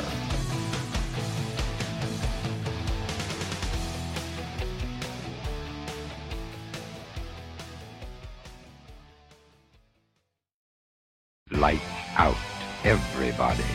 Every Sunday and Monday at 10:30 p.m. Eastern, Indie Media Weekly presents the Sci-Fi Double Feature with two old-time radio shows from the science fiction and horror genre. The Sci-Fi Double Feature every Sunday and Monday at 10:30 p.m. Eastern, right here on Indie Media Weekly.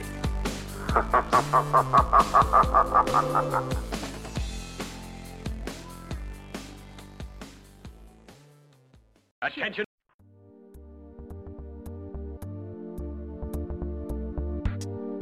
You're listening to Mike Check Radio with Adam Hebert. Who? The Jade Slayer, Master of Pain. You may know me as the Beast of Vengeance, Maker of Widows. Mike Check Radio with Adam Hebert at Indie Media Weekly Radio. And we are back. Joining me as always the great city of Missoula, Montana. The King of Montana approacheth, John Kendall. Yeah. Sorry. Also joining us the great city of Port St. Lucie, Florida. Miles, the stealer of flails, Ligon. Waka waka. And also joining us Port St. Lucie, Florida. Aye. Yes, John. Hey, listen to that. That's gimmick infringement there, fam.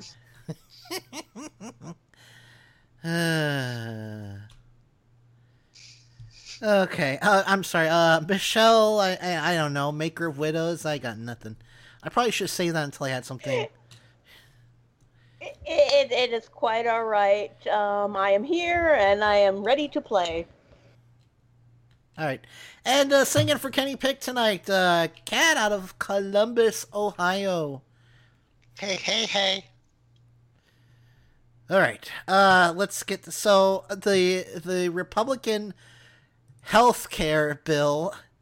Ugh. If that's health care, I'm a Republican. You can't call it that. You have to just say Republicare. Yeah, I mean, I'm sorry. There's nothing that fixes healthcare in that bill. It's all cut from the poor and give to the rich. Yeah, there's nothing healthy in it. It's just money grabbing by all of the rich people out there. All right, so let's get started with this. Fox News, of course, praising the Senate. So, Molly, Jonah believes that Rand Paul is not going to come on board this, but if you're Rand Paul, do you make the political calculation of, well, I hold my nose and I vote for this, or at least I try to negotiate up a little bit and get something a little better, or do you vote against it, it fails, and you're stuck with Obamacare? Right. It's an imperfect bill that comes out of an imperfect process.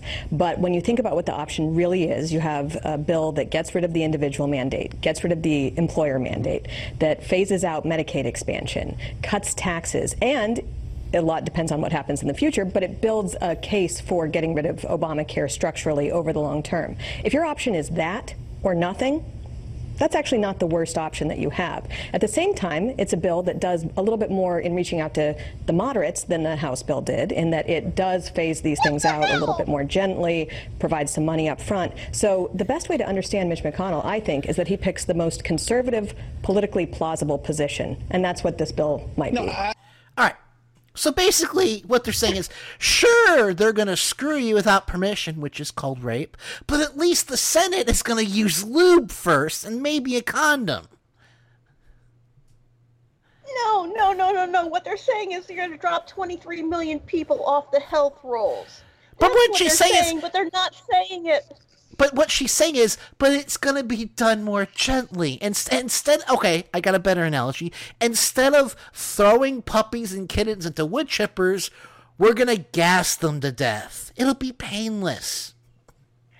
What she was saying is that this bill is going to kill all of the people we want to kill.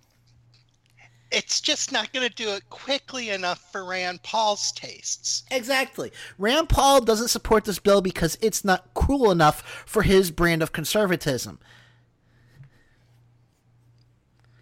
Well, and also what she's not saying is that it's what it's going to do to everyone out there. They don't want to give the facts. They say, well, we haven't seen it yet. But we're going to tell you what it says anyways, even though it's a whole bunch of a shitload of lies. I'm sorry, a poo-poo set of lies. You could say shitload on this show. I mean, come on. I said shit. There, the sky is falling. Oh no, shit. But seriously, Adam Hebert is still on the air. Shit. Yeah, you know what that means? means? I'm not used to swearing on the radio. No. We have no standards on this program. My only standard is excellence in broadcasting. Nothing more. And we have... Fuck you, John. But if seriously... your standard is Rush Limbaugh, you're setting a low bar. But I'm still happy. It's unfortunate to say this, Adam, but I don't think any of these are going to reach the Broadcasting Hall of Fame. No. Oh! Yeah, just crush my dreams like a woodchuck under Rush Limbaugh's fat ass. Or a woodchuck underneath Kenny's sun porch. But seriously, it's a much gentler bill. People are still going to die! What the fuck is wrong with you people? Not only that, they're going to go bankrupt. And that's what they want. They want people to hurt. They want them to go bankrupt. because that makes a better slave class for them. I'm sorry for using the word slave. I'm sorry, indentured servitude. That's what America was founded on, as well as slavery. A lot of the people that came over here were indentured servants. Watch the People episode. tend to What was forget that the as well. episode before the last episode? What was it? Something for Mad Sweeney? What was the name? Oh, I don't remember, but that was true. It's actually true history, and Yeah. people tend to forget that. All right. Let's get to an MSNBC. Okay, I want to remind people that this is the supposedly liberal network. You know, the network that just hired what's that fucker's name? Hugh Hewitt. Thank you. The liberal network that had Pat fucking Buchanan on payroll for like 15, 20 years. That just hired Hugh Hewitt. Corporatist. That's my point. It's They're not the liberal. corporatist network. But the thing is that if you look at no, it was never liberal to begin with. They had Pat Buchanan on payroll. They've had Joe Scarborough on payroll. Joe Scarborough. They had that John Gibson guy who went over to Fox News, and lest we forget, they had Michael Savage until he told a guy with HIV/AIDS that he should just die already. No, that he said go choke on a sausage. I forget about that.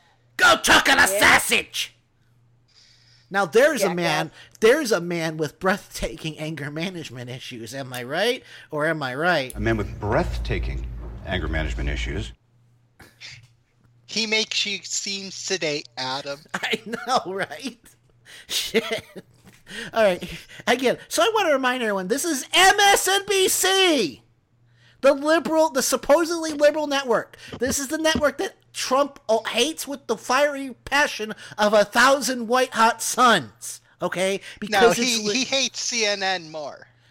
Well, but still, the point is, this is the supposedly liberal network. CBO score, the CBO, which is nonpartisan, and the head of the CBO was put in that seat by none other than Tom Price, while many Republicans are talking down the validity of that number. I got to get my panel to weigh in here. Eddie Glaude and David Jolly. David, let's talk about this week. Sure. They want to get the draft out by the end of the week, the CBO score Monday, Tuesday, and vote on it by Thursday. That's right. It wasn't that long ago that Obamacare went through, and across the board, Republicans were so critical. Everything the Republicans accused Democrats of doing with Obamacare, which, by the way, wasn't true, they've done with this bill. Yeah, including the writing the bill in secret, not giving people enough time to read it and understand it before you start voting on it. Excluding Democrats from the drafting process. Democrats been told, don't even bother. You're not welcome here. This is their, and again, I want to make it clear that this plan does get, out of the Senate. The House has said they'll vote on it as is, so there's going to be no committee. It's going to go straight to President. It's going to go straight to Schindler's desk. They own this bill. They own this bill. They will own every life that's lost because of this bill. Let it be known that the Republican Party is the party of genocide. Yeah, but you're talking to a limited audience. They're not going to listen. They don't listen to us. Remember, No, you're right. Obamacare, the ACA took over a year to pass, correct? Yes, it took over a year. And this is being pushed under 140 days? This is ridiculous. Oh, it's not even that. It's more like 60. If that. From the time they started working on it, yeah. And it's all because Mitch McConnell has a hard-on to get this through the Senate so that before the 4th of July, so that it doesn't drag into September, at which point they wouldn't be able to use reconciliation anymore. And let me tell you that this bill should not be eligible for reconciliation. That tells you that the CBO is more in the pocket of the Republicans, or that the parliamentarian is a partisan act. Well, the Senate majority does get to choose their parliamentarian. So while the Democrats might choose someone who is willing to put politics aside and rule simply based upon the way that things should be. When have the Republicans ever proven to be like that? Never. But, someone mentioned, that they just want to stick to those. You're right.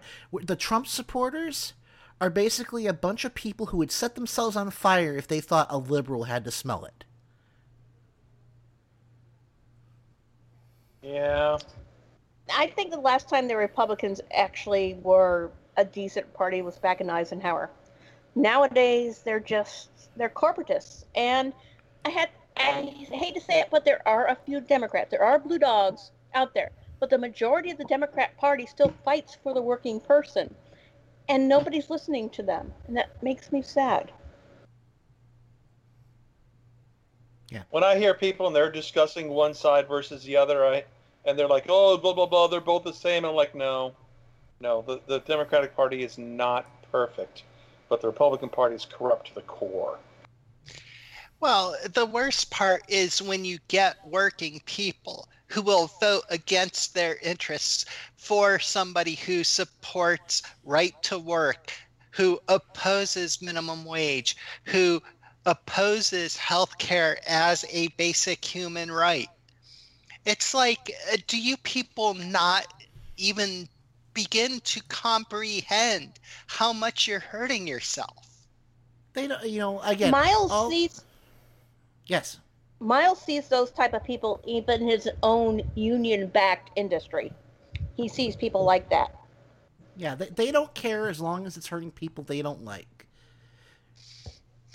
I think a lot of the people who vote against their own interests for the Republicans simply vote for the Republicans because the end game is that the Republicans are going to make sure that no matter how much it hurts them, it will hurt people who are darker skinned than them, who are women, who are homosexual, who are not Christian, more than it's going to hurt them.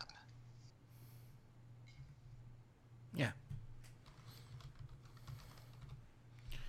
No, you're right. You're absolutely right. Excuse me. Their attitude, a lot of them, is I don't care if it hurts me as long as the other guy hurts more. Right. But that which is a real shitty way to think of it.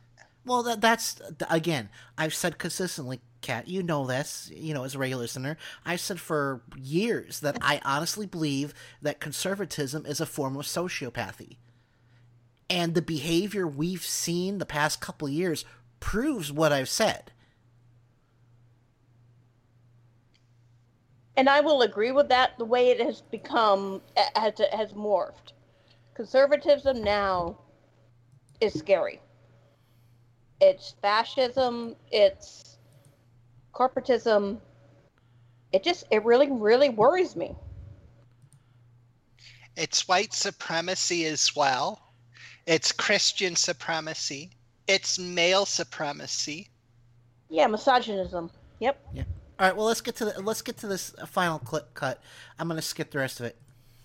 If it's so bad, if this isn't democracy, why don't Democrats just let it roll? If this is going to blow up in Republicans' face at the end of the day, why don't Democrats step out of the way and say, have at it, and let Because people will die, you dumb woman!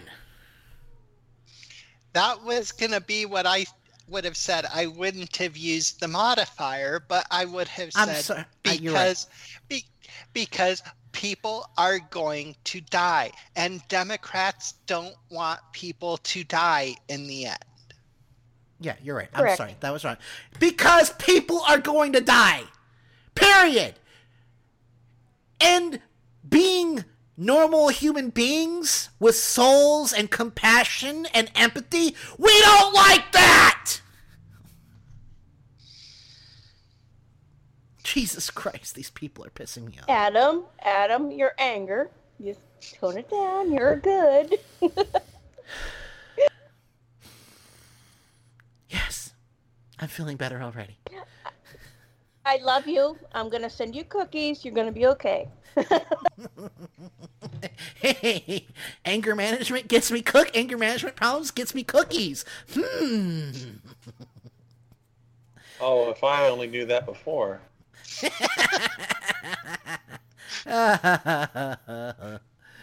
Miles, I have a feeling that in your case it would cost you cookies. Well, fair point. Okay. I have a what's it called? A strict desire to just see smiles on her face. It's inbred in me. All right, we're gonna go to break. When we come back, we'll have some great nerd news, including a fight broke out in a comic book convention, and of course the Spaceball story. Which, I mean, it's a little old, but you know what? Since it's it's actually a good thing we did not run this sooner. With today being the help me, anniversary of Spaceballs. This is actually a good thing that we didn't run it. I hope it's what I'm thinking it is. I think it is what you're thinking it is, but without knowing what you're thinking it is, I can't be sure. Yippee! But, yeah. The conservatives are doing something incredibly stupid about something they don't understand again. That is what I think it is. Go figure. I know, right? That's shocking. Shocking.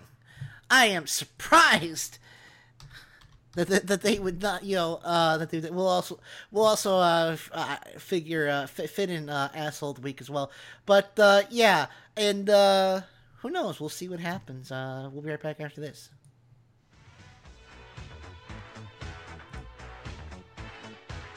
You're listening to Mike Check Radio with Adam Hebert. Try to imagine all life as you know it stopping instantaneously and every molecule in your body exploding at the speed of light.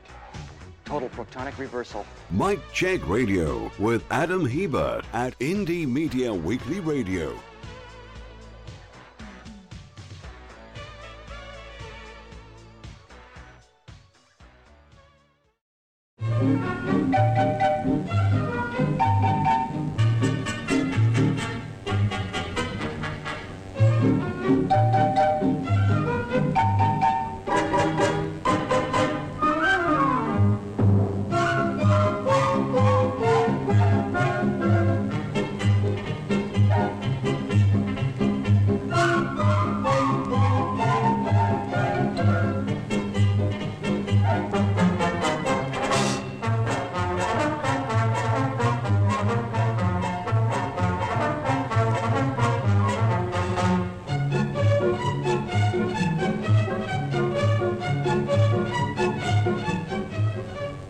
The show starts in 3 minutes.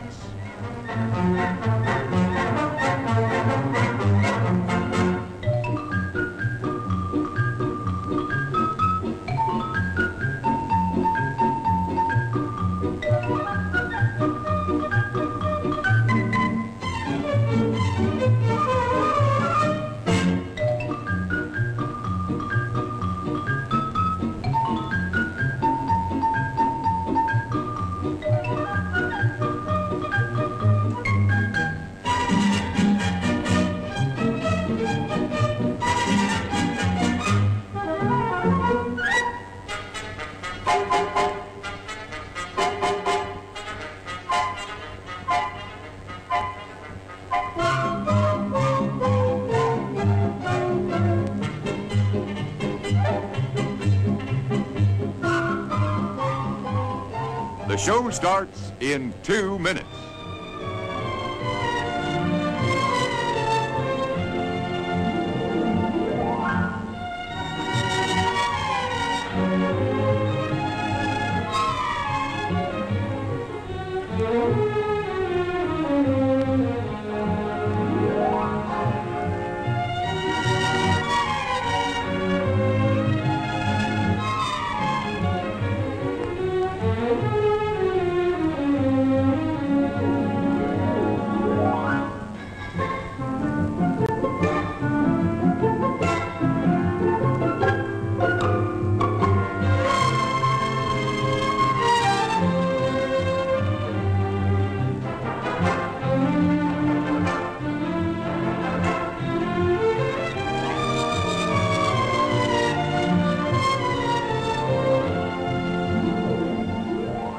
The show starts in 1 minute.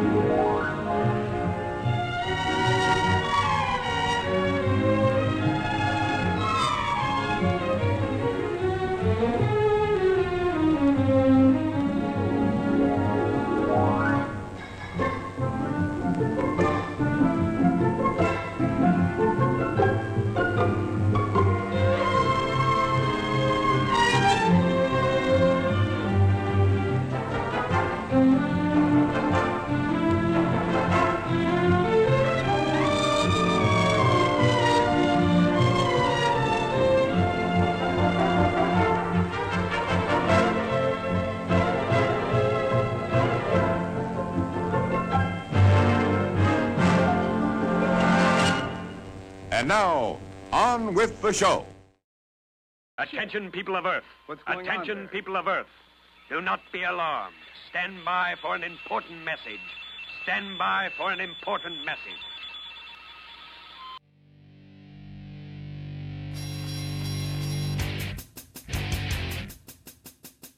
And now, Mike Check Radio with Adam Hebert.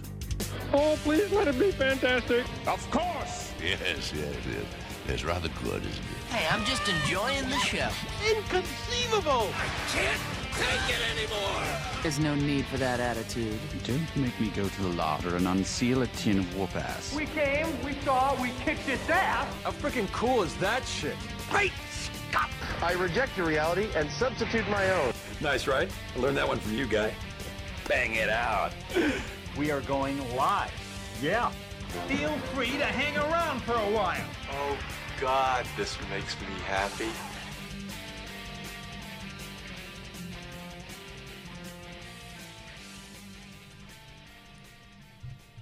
And we are back for our final hour, commencing with the Nerd Talk. Join me as always, the great city of Missoula, Montana. John Kendall, the King of Montana, approacheth. With his War Cats boots and snowflake. Yes, next month, July 9th, they turn a year old, and it's kind of amazing to me how fast time flies, because it seems like just yesterday there were little boys doing little boy things, getting into places where they shouldn't be. Now they're slightly bigger little boys that get into places where they shouldn't be. Yes. All right. Also joining us out of the great city of Port St. Lucie, Florida, Miles and Michelle Lagan. Yes. Hello. Yes, I feel for you, John. Our little Ilmater becomes 1 year on July 4th. And he's getting into places he really should not be, that he should not have been able to get to, but now he's bigger, so he can. Yeah, it's funny you say that, because, like, they, our cabinets, they're just, free opening cabinets, like, the littlest, like, opening of them, they'll fully open. They have realized that they can hide in those places. So every now and then, like in the bathroom, we'll hear the cabinet shut, and they're under the sink. Like they'll get on top of the fridge and get in the cabinet above the fridge. Under the microwave. Yep, they can get in that cabinet too. Oh yeah. All right, and also joining us out of Columbus, Ohio, sitting in for Kenny Pick, who once again managed to escape. And when I find out which one of you guys he bribed to let him out, I will, you'll regret it. Anyway, Cat out of Columbus, Ohio. Somebody's got to sit here and represent the state that gave us Rob Portman's chicken ass. Yeah. Oh. All right. Yeah, that is kind of true. All right, so let's start with just some great nerd news. All right, let's start with this. The Hollywood Chamber of Commerce announced the newest additions to the Hollywood Walk of Fame, including some people we're fans of here, including Mark Hamill, Linda Carter, and Zoe Saldana. Now, may I just say, really? Mark Hamill is just now getting Linda Carter? Linda Carter. You know, or here's it's one. only 40 years overdue for Linda. Yeah, no, I agree with you, but I mean, isn't it arguably 40 years overdue for Mark Hamill? True. I mean, didn't the orange face baboon buy his own star? I think that's how it works. I've heard is like, people buy them for people. Well, no, people pay for the upkeep of the stars. Right, and usually it's a group of fans that will get together to finance the upkeep of the star. Right, but the Chamber of Schindler Commerce just paid for it himself. Yeah, but what I'm saying is, my understanding of the process is, like, you can petition the Chamber of Commerce to consider someone, but they have the final say. And then even when they say, yeah, you get it, they don't pay for the upkeep. Someone else has to. And usually it will be the fans. So, obviously, Donald Trump flashed a wad of cash at the Chamber of Commerce because Anyway. You forgot the most important one, though, Adam. Weird Al Yankovic. I was about to get to that! Damn you. Get fucked on. Yeah. Now, Weird Al Yankovic is just now getting a fucking Hollywood star? Really? Yeah, he deserves it, too. All right, some other names. Of course, we covered Linda Carter. Gillian Anderson, who, I'm telling you this, she needs a bigger role. She needs a bigger role in the next season of American Gods. She's doing so great, though. That's what I'm saying. God. She needs a bigger role. Come on. Who else could pull off Lucy, Judy Garland, David Bowie, and Marilyn Monroe? Yes, because she's doing a beautiful job, and the makeup they're doing on her is absolutely amazing too. She paired up all those characters. Yeah, I think that there's like an Emmy for makeup and costume design. American Gods better at least be nominated, because I'm telling, like I said, but I think it's just like with Mark Hamill, who even if all he had to his name was Star Wars, that alone was such a game changer in science fiction and filmmaking in general that he should have had a star in the Hollywood Walk of Fame decades ago. But not only is he a huge part of the Star Wars franchise, he is also one of the greatest voice actors in American animation history.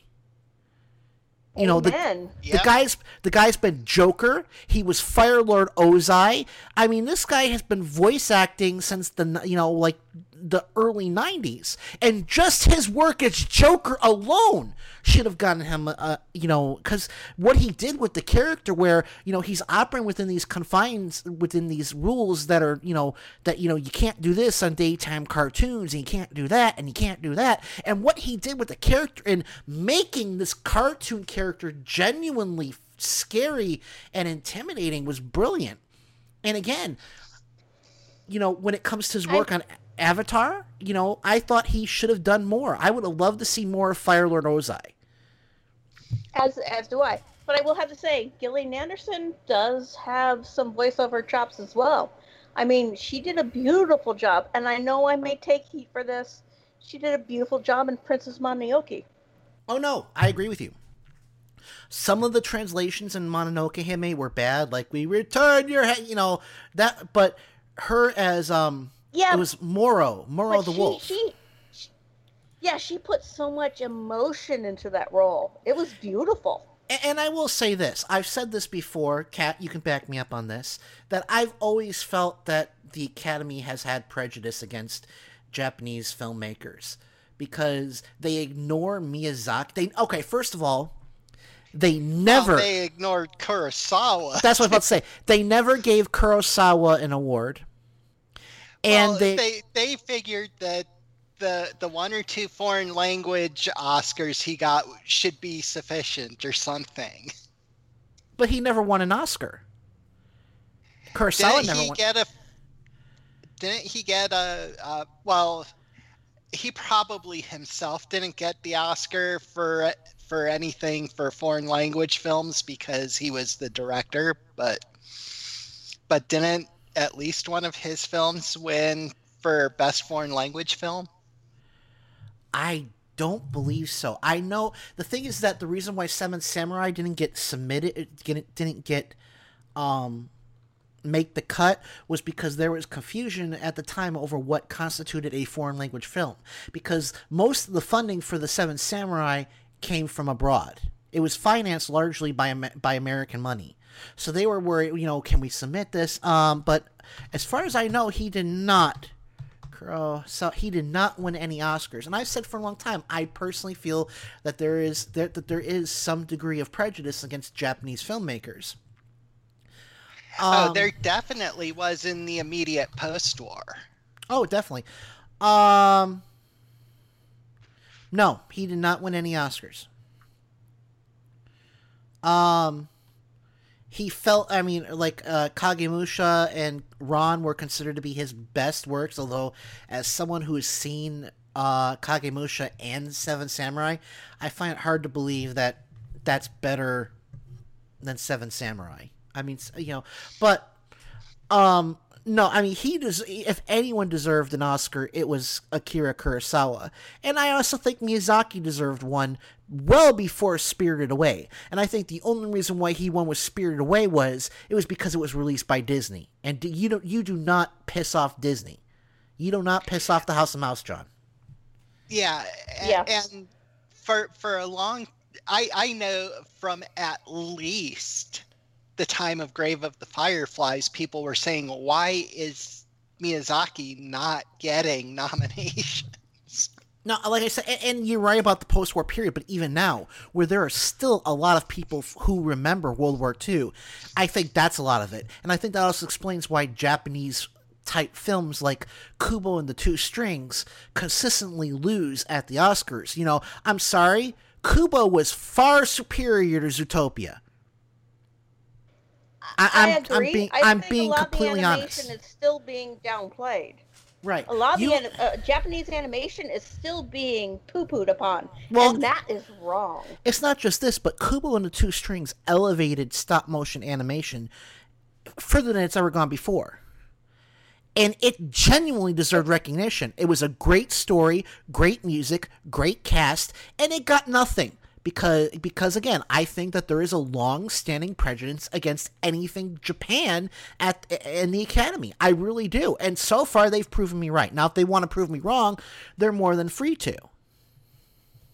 Well, it also shows you on how quickly it went to Netflix. Netflix has it now. And that makes it, even worse because they're promoting the stereotype. Well, I'm glad it's on Netflix, though, because I can get people who wouldn't watch it otherwise to watch it.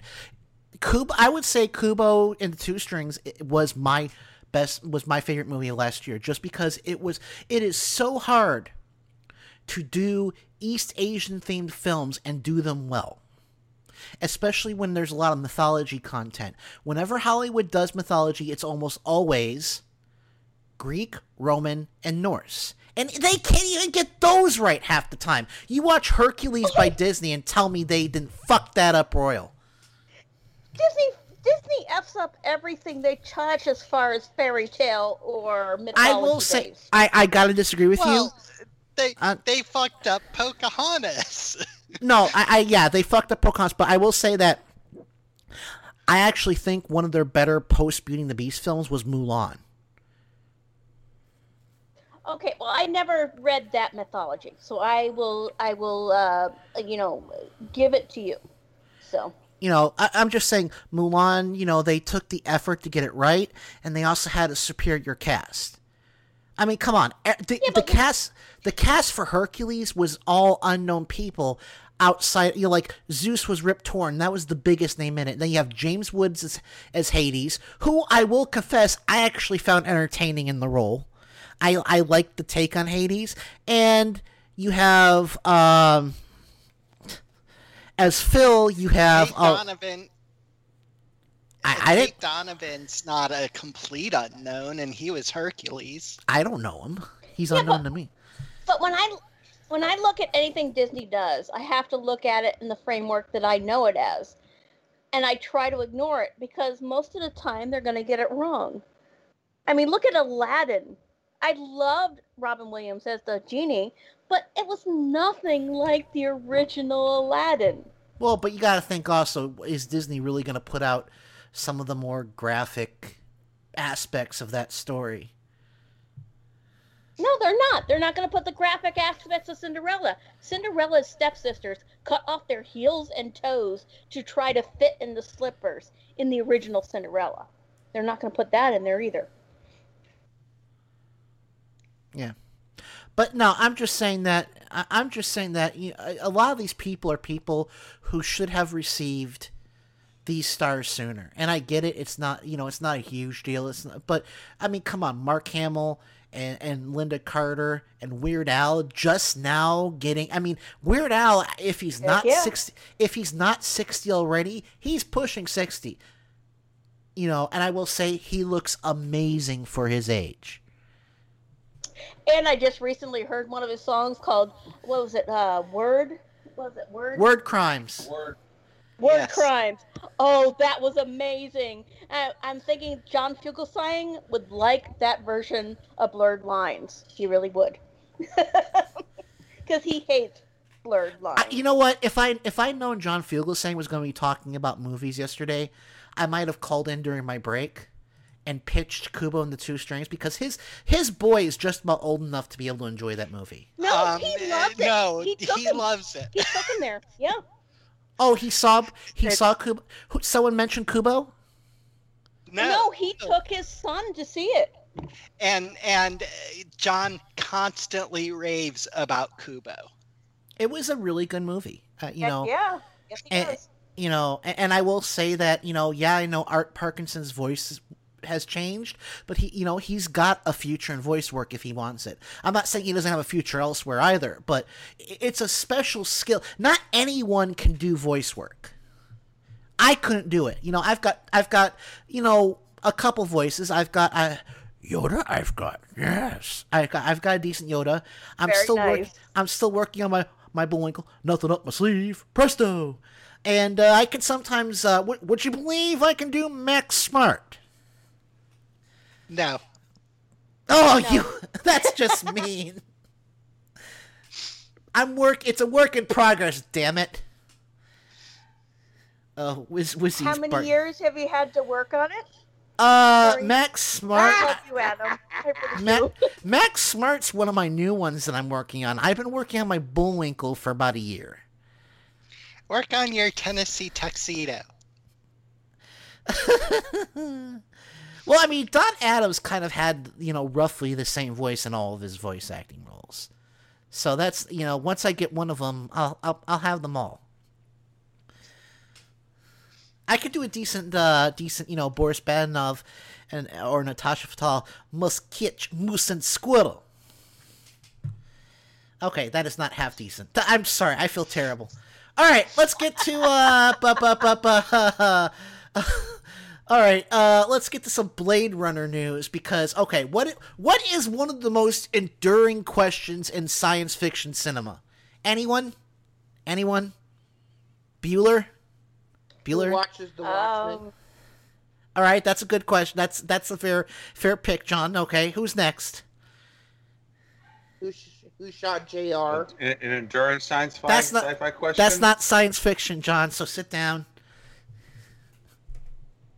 Yes, and science fiction film. I would say, is the Force really just bacteria? Okay.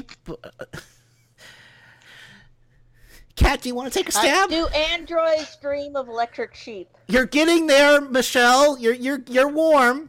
Kat? I was going to go with what Michelle said, so... Oh, damn it. All right. Again, is Deckard a replicant? Because it is implied several times in the film that maybe he's a replicant. Right? And it's never directly answered. You know, it's hinted, because I forget the name of Edward James Olmos's character. He seems to have a familiarity with what Deckard's dreaming of, which indicates he may be a replicant. And according to Ridley Scott, Blade Runner 2049 will address whether or not Deckard is actually a replicant. So and how does Philip K. Dick feel about that? Well, Philip K. Dick is dead, so we can't ask him.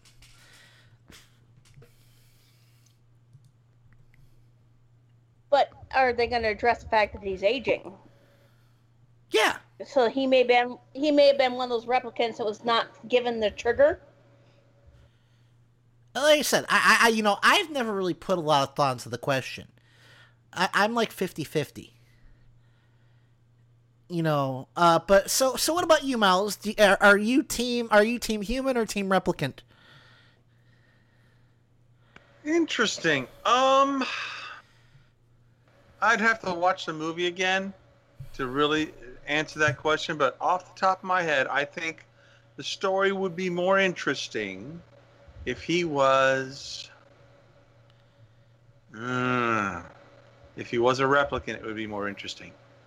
It'd be self-doubt, self-analysis. I like the replicant side. Okay. What about you, Michelle? He's aging, so either he would have to be a rogue replicant, one that was not given the trigger to expire at the date they were set to expire. Uh-huh. But I like the idea that he's a replicant. I really do, because it would give him like the budding Adam complex. You know, he's one of these original creations. He's going to learn to live his life and create his own memories and that sort of thing. So I really like the idea that he's a replicant. Right. And I will say that you have a good point about him. You know, again, Tyrell makes it clear in the original Blade Runner that, you know, there is no way to extend the expiration date. You know, they could change it in pre-production, but once you're made, there's nothing he can do. And so if he is a replicant, then he was clearly designed without an expiration date, or he's not a replicant, he's human. Yep. John, what about you? I don't think I've ever seen Blade Runner. Oh, we gotta fix this. Oh, John, really? I'm not a huge fan of science fiction, actually. Like, there's here and there, but, you know, my wheelhouse is more like horror and shit. I can understand that, too. But try at least watching it, because that was the first rated R movie my parents ever took me to. And my parents let me see my first Star Wars movie as Return of the Jedi, so I had a really screwed up childhood. Yeah. What about you, Kat? Replicant or human? Along with John, I have not actually seen the Blade Runner film. I'm familiar with a lot of the background to it, but I've not actually seen it. And yes, I know it's a glaring hole in my geek resume. But we love you all the same. But it was one of those things that I was about 8 years old when the movie came out, so I wasn't going to see it in the theater. And my parents are not big sci-fi fans, so it wasn't something that I ever had gotten the chance to see before I went to college. And then it all gets kind of lost in the haze of the days of having to find a VHS copy of it to try and watch it on video. If it's on Netflix, I will definitely get it added to my queue so that I can watch it. All right. Actually, I think that's one of the movies that they don't put on Netflix. But, you know, if worse comes to worse, I can always send you my DVD. Yeah, like I said, I do recommend it. It's a good movie. It's got a really great cast. But yeah, like I said, I'm 50-50. I'm with Michelle. I mean, either he's a replicant that's not built in the typical way without, he lacks his expiration date, or he's human. But the answer will be revealed in Blade Runner 2049. I'm actually looking forward to that. That is something that's really piqued my interest. Well, it looks like they're delving into the world of that Philip Dick developed, because Do Android, as far as I know, Do Android's Dream of Electric Sheep is kind of a post-apocalyptic world. Lots of damage to the world. It's a scary-looking world if you look at it. It's all about upper and lower. There are no in-betweens. It's always the elite or the street class. That's it. Yeah. Well, Philip K. Dick was a very interesting individual himself, and a very, very paranoid individual. Yes. Oh, yes. They covered him on a series about science fiction writers. Yes, that's where I learned about him. The one that Ridley Scott hosted. Yes. I've just because it was on Netflix for a while and they pulled it down, I think. It was actually an interesting series too. Yeah, all the dystopian authors are like that. They're very scary if you read their stuff, and he was one of the creepiest ones, I think. Yes. Yeah. Of course, this is the man who invented the genre I most love to read, alternate history, with Man in the High Castle. Yeah. Well, let's go to break, and when we come back, we'll have our Spaceballs story, and a couple other stuff. We may go a little over. I'm not going to sweat it. I have energy to spare because I didn't have to work today. But like I said, I'm excited to see. Like I said, I think he's, I'm 50-50. I'm leaning towards human based on the lack of expiration, but you never know, right? Well, I'll discuss that again after break. Okay, well, let's pick out our song for the break. And then, like I said, I think we'll also have to play Word Crimes on Midnight Sun tonight. Among other things. But we will not be having Omake tonight. Oh, that's a great song. Because I work tomorrow. So, Midnight Sun will have a definite end of around midnight Central, maybe 1:30 Eastern. I'm not making any promises, but that's about as late as I can go tonight. So, yeah. Okay, anything else before we go? Not here. All right, then. We'll be right back after this for our final segment here on Mike Check Radio.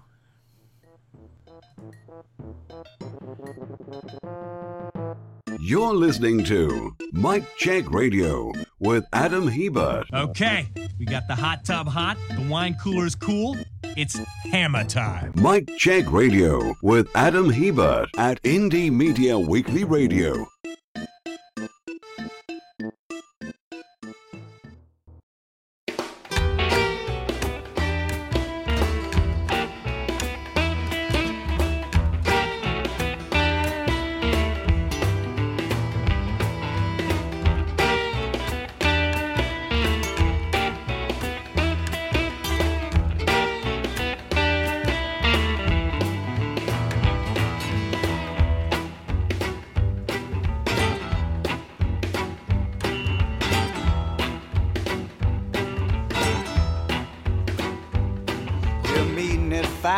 Guys got money, a 6 a.m. egg with mouse face and it's runny. A 4 highball lunch just to get me to do it. But the gin and vermouth's got a vein running through it. What the hell?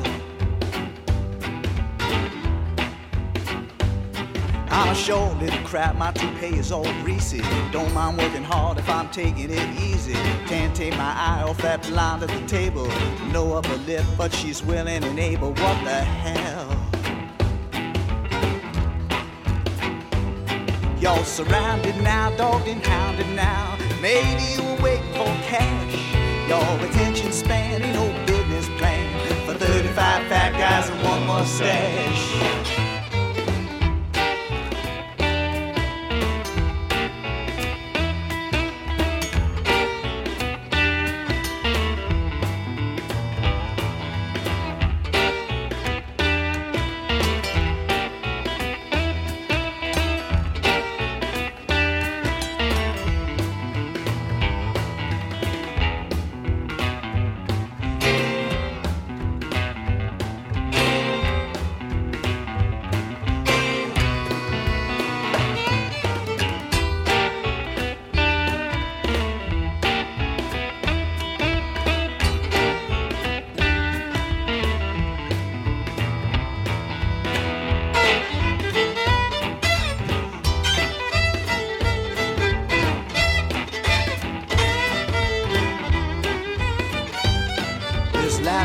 Grinding a wedge in my phallus. They're ready to deal when we sit down in Dallas. The software is ready to make them believers. Behaving and raving like golden retrievers. Behaving and raving like golden retrievers. Behaving and raving like golden retrievers. Behaving and raving like golden retrievers. You're surrounded now, dogged and hounded now. Maybe you're waiting for cash. Your attention span ain't no business plan for 35 fat guys and one mustache. Surrounded now, dogged and hounded now. Maybe you were waiting for cash. Your attention span ain't no business plan for 35 fat guys and one mustache.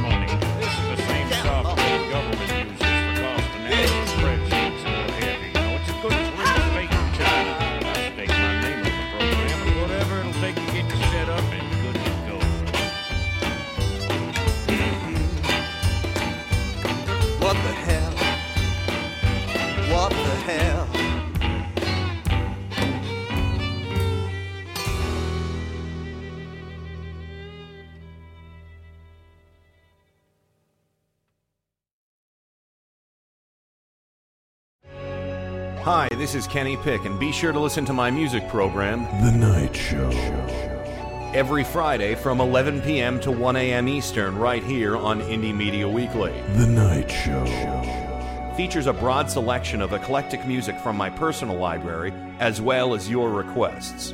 So be sure to visit IndieMediaWeekly.com and find the tab for The Night Show. Join the chat and submit your requests every Friday from 11 p.m. to 1 a.m. Eastern on The Night Show. Only on Indie Media Weekly. IndieMediaWeekly.com for those who dare.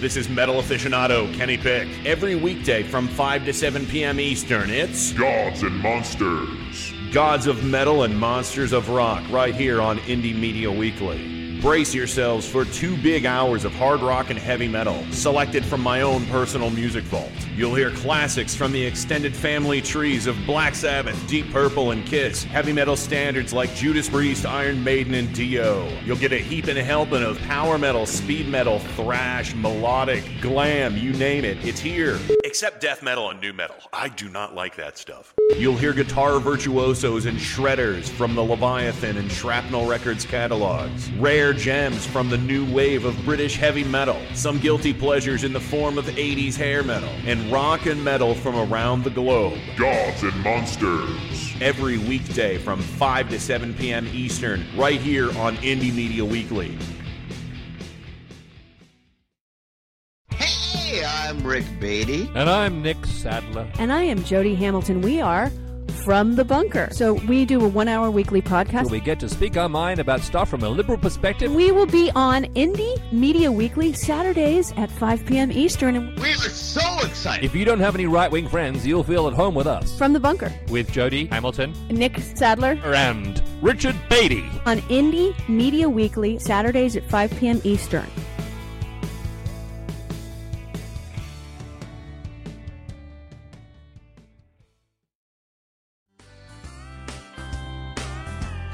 This is Janet Lee from Southern Progressive Revival. Just sitting on my porch, listen to Indie Media Weekly. IndieMediaWeekly.com. Extraterrestrial radio. All the power without the tower. Join us. We're leaving the light on.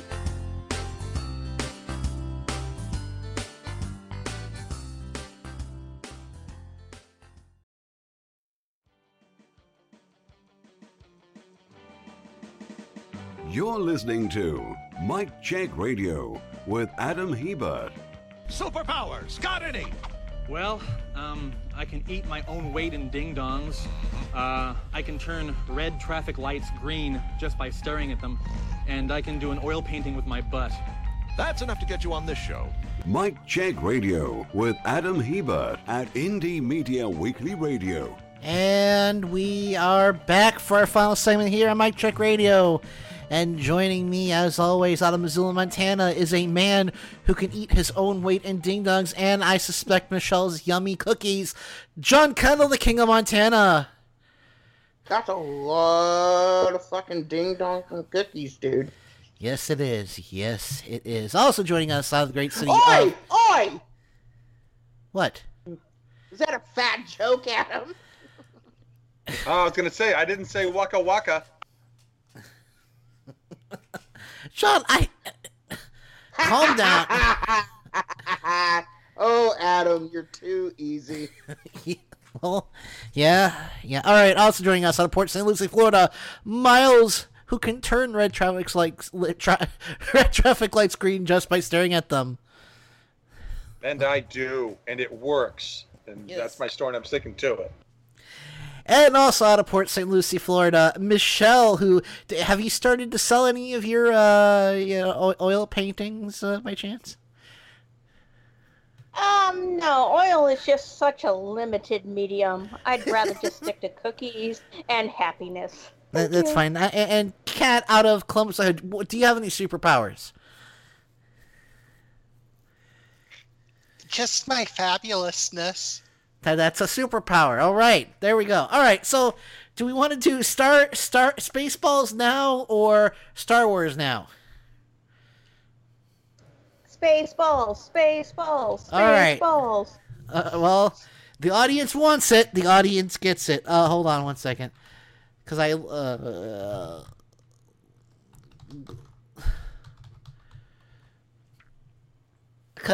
love this story. I love this story. It just shows how stupid. It's amazing. How rock stupid the Trump cultists are. The headline from the Onion AV Club is Trump fans boycott the Goldbergs after creator criticizes president from Spaceballs. So, guys, I think we can say definitively that these people have gone to plaid. They've gone to plaid! Oh. I think they've gone even worse than that. But...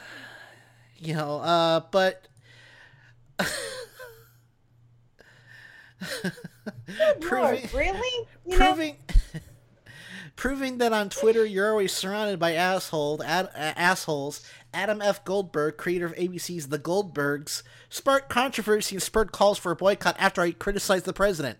Specifically, President Scroob, as played by Mel Brooks in Spaceballs.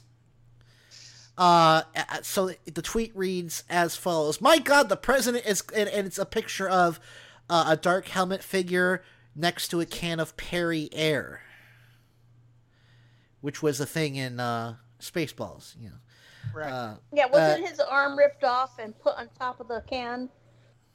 I didn't realize that, but yeah, it looks like it was. All right, so, my God, the president is completely and utterly broken. I can't tell you how disappointed I am. This isn't fixable, is it? Hashtag Scroob. So right there! Hashtag Scroob! Cat, it's right there. Clear as crystal. Scroob. I think that we've established at this point tonight that these people, they just don't think, they outrage over whatever it is that Limbaugh or Brian Fisher or Sean Hannity tell them to outrage over. Okay. Someone say Brian Fisher. Brian Fisher. Let me repeat myself. Brian Fisher. So of course, conservative Twitter flips out because they have no idea what the fuck he's talking about. They've never watched a good movie. They probably think The Room is one of the greatest films ever made, which shows just how stupid these people are. So, again, hashtag Scroob. It is painfully clear. He's being facetious, and he's referring to President Scroob from Spaceballs. And, of course, he gets a tweet. He's your president. Stop being a liberal wuss and stick with show talk, read one typical reply. With all due respect, POTUS is in complete control. He's fixing what W&O broke. All right, so some others are... Brian Lanier at rally_wheels said, "We put up with Obama in his 8 years kissing globalists behind, no apostrophe, and destroying Americans' jobs, so we would appreciate our turn, America." Goldberg replied, "This has nothing to do with America. Scroob runs the universe. He doesn't want anyone to have a turn but him and his Spaceball soldiers." Mom of three at MavsFan1959 says, "Newsflash! God is in control of the climate, not the leftist loons." To which how many followers does she have? 2. Okay. Liberals are not in control of the climate. Neither, however, is Invisible Sky Buddy. The climate is a system that is ruled by the laws of fucking physics. I've taken coursework, calculus-intensive coursework, to understand just the first 10 kilometers of the atmosphere between the ground and space. These people think that they can pray this shit away. They think their Sky Buddy is in control of it. And it's like, I'm sure if it wasn't on this show, it was on Turn Up the Night. But on one of the shows recently, I said I knew climate scientists when I was in grad school that I was taking courses from who were conservative politically. But even they acknowledged that humans are affecting the climate and causing it to change more rapidly than it normally would have. Right. But let's get back. Let's get back to physics Spaceballs. professors. I had physics professors in the 80s that did the same, so I understand. I think what Kat is trying to say is that religion is a mental illness. And I'm not trying to say that. Oh, no, wait, I think people... No, I don't think she's trying to say that. People of faith are... Faith is a great thing, but when you carry it to the extremes, when you carry it to the far right, and you let it cloud your judgment of what is out there as far as physics and science dictates, then it's a problem. When you will sit there and use a 4,000-year-old book of myths to excuse inaction. God gave us fucking brains for a reason, if you believe in God. Yes, guys, back to Spaceballs. Come on, we've got more conservatives to make fun of. I disagree, Michelle, because like, you know, we see. I asked my therapist about this because, like, almost everybody else in the world, I'm fucking nuts. Like, I asked her what's the difference between schizophrenia and religion, because, you know, religious people pray or whatever, and they think that there's somebody there listening to them. Same thing with schizophrenics. You know, they hear voices that they're sure are there. The only difference is faith, but they're the exact same fucking thing. But that's not all people who have faith. A lot of people of faith don't believe God listens to them. They just want God to listen to them. And I believe in that. I am not a person of faith. I'm an atheist. But I love people who have true faith. I think that's the most pure and wonderful thing. But my problem is when you actually start fostering that off on other people. Sorry, Adam. Love you. No, it's fine. I'm not trying to be mean, but it's just, you know, we're going off track and we still have Star Wars related news. All right, where was I? Next tweet. Damn it.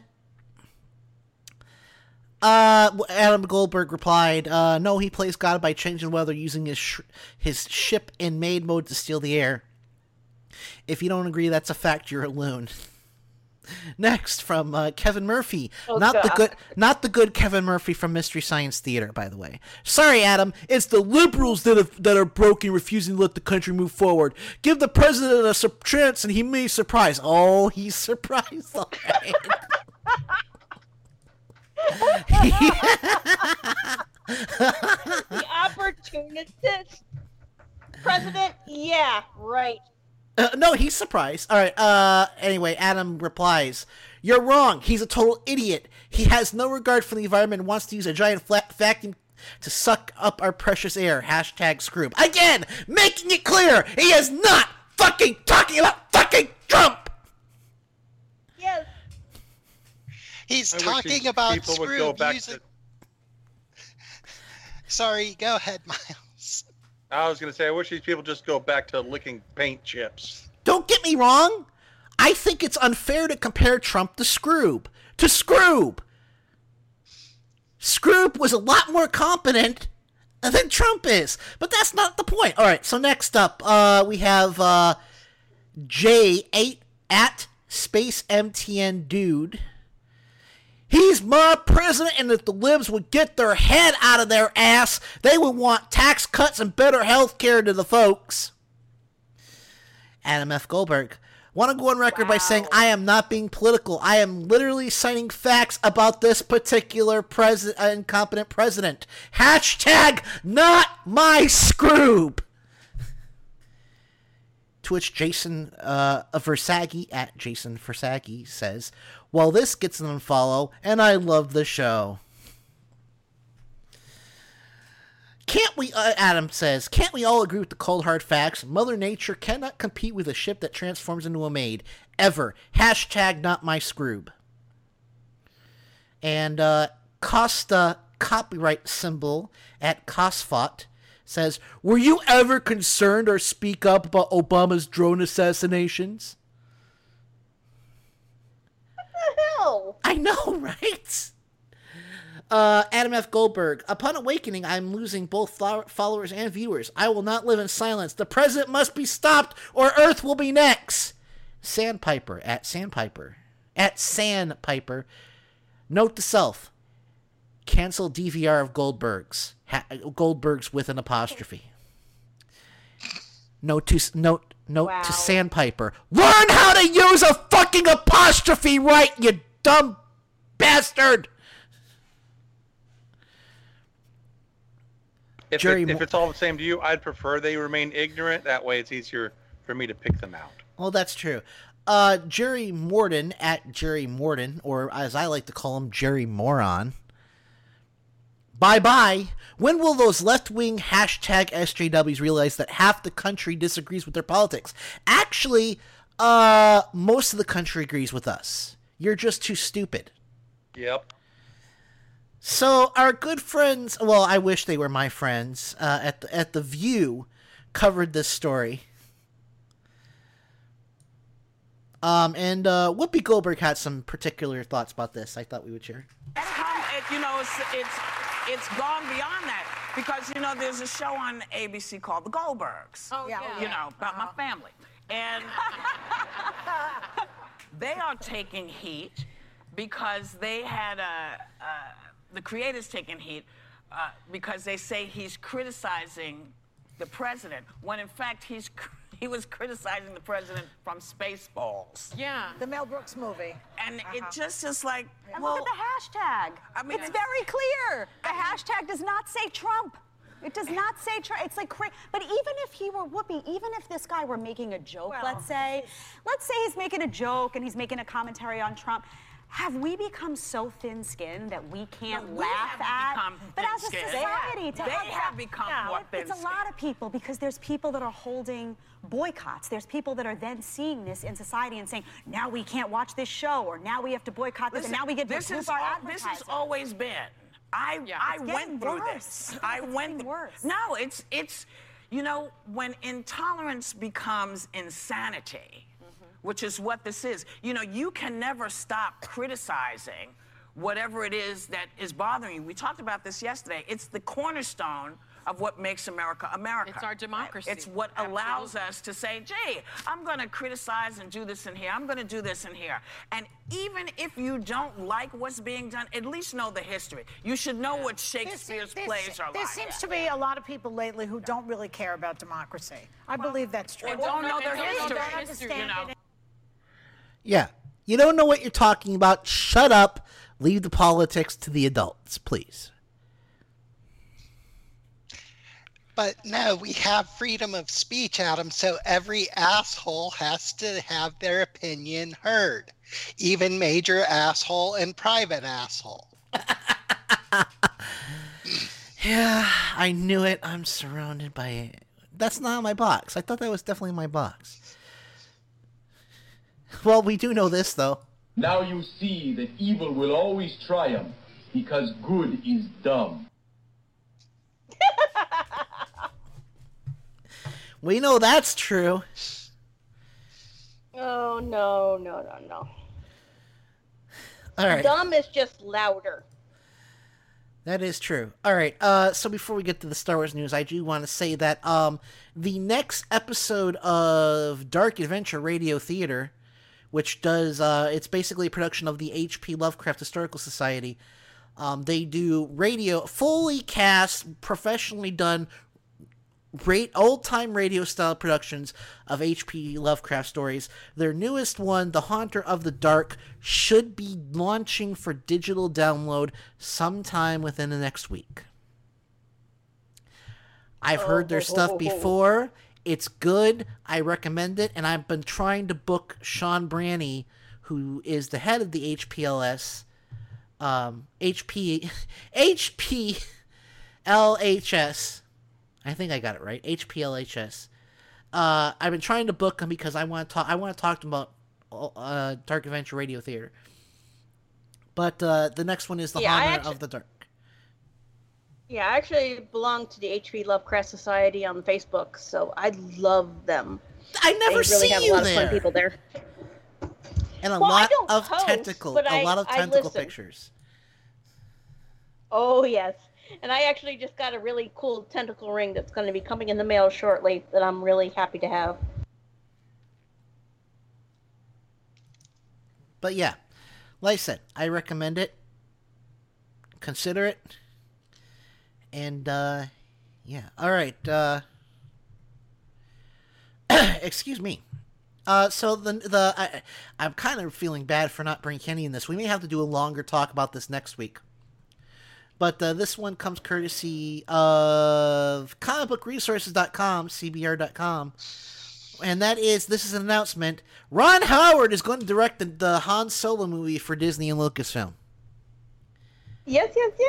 And I will say, I'm very excited about this. Ron Howard, he's got an extensive history doing doing some niche sci-fi fantasy. Of course, Willow, which I'm sorry, I think Willow kind of catches shit it doesn't deserve. I love Willow. Yeah, but I've heard people describe it as a bad movie, and I disagree. Why? Did they give you specifics? I've never heard people say anything bad about it. Let's see here. Maybe I'm thinking. Maybe it was just poorly received. Box office, critical response. I mean, it didn't hit. Yeah, it had a really lackluster box office performance. But as far as the movie went, it was beautiful. It was a beautiful story, well written, and I think it really, it had a really, really interesting little plot twist to it. Yeah, I really liked Willow too. The scene with the troll when they turned into the giant ugly trolls.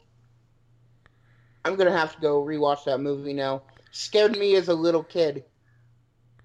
Yes. The troll was transformed into a big two-headed lizard.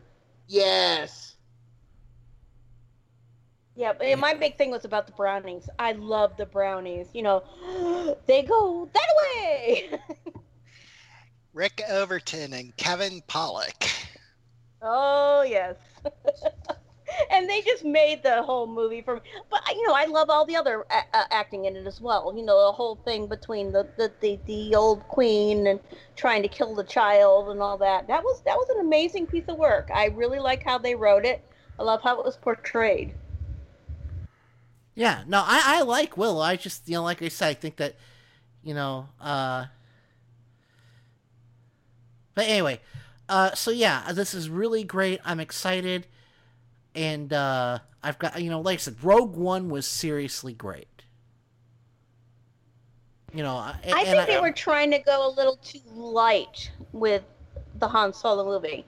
And that's why they kind of had to take a different tact to it.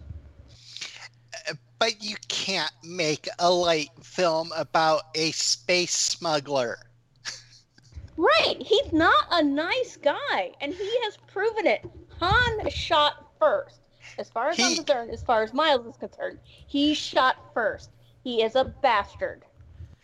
Well, no, he's not a bastard. He's a rogue. He's a scoundrel. He's a lovable bastard. Yeah. He's a scoundrel. He's a knave, but he redeems himself when he takes the kindly old Jedi and the kid onto his smuggling freighter and gets wrapped up in I think he redeems himself later in the movie. He was still thinking about the cha-ching at that point. He was getting paid $17,000 for that gig. Yeah, it was about the money up until the point where they made the run on the Death Star. Yeah. No, I definitely agree. Yeah. I mean, he was even getting money for rescuing the princess. So. Yep. I think part of his change of heart was about being there to steal the heart of the princess too. Yeah, so the story leading up to that is got to be how he became such a rapscallion, how he became such a hard-hearted individual that he shot first in that cantina. He is a bad boy, and we have to find out what made him that way. He's not a slaver. He freed Chewbacca. That's what I was about to say. Is that that's why Chewbacca owes him the life debt. In reality, everybody knows that Greedo shot first. All right, John, that's it. No, he did not. Also, you have to keep in mind, he had such a high price on his head that all of these bounty hunters were after him. What did he do to Jabba that got that price on his head? Suggested he eat a salad. Dump spice. I like John's idea better, but no, it was because he dumped the spice on the ship Kessel Run. Yeah, I know that, but we can't have fun. Yeah, have fun. Carry on. Although I'm just saying, we know that he was not a happy, fluffy guy before Obi-Wan and Luke walked into Mos Eisley. No, you're right. You're absolutely right. And you know, I'm excited about this movie, and I think Ron Howard is an excellent choice. He's one of the best directors living. He's got a really great reputation, and again, that background directing fantasy and some science fiction that will serve him well in this. Well, and remember, he has some ties to the character and to the original story, because it was while making American Graffiti that George Lucas was formulating the story for Star Wars. Yeah, for all we know, I mean, George Lucas may have sat him down and talked about it, so he may have some inside information. And Harrison Ford was a co-star of his in American Graffiti. Yes. So, he's going to want to do this right because of his friendships with Harrison and with George. Well, also, Ron is very good at keeping a story cohesive.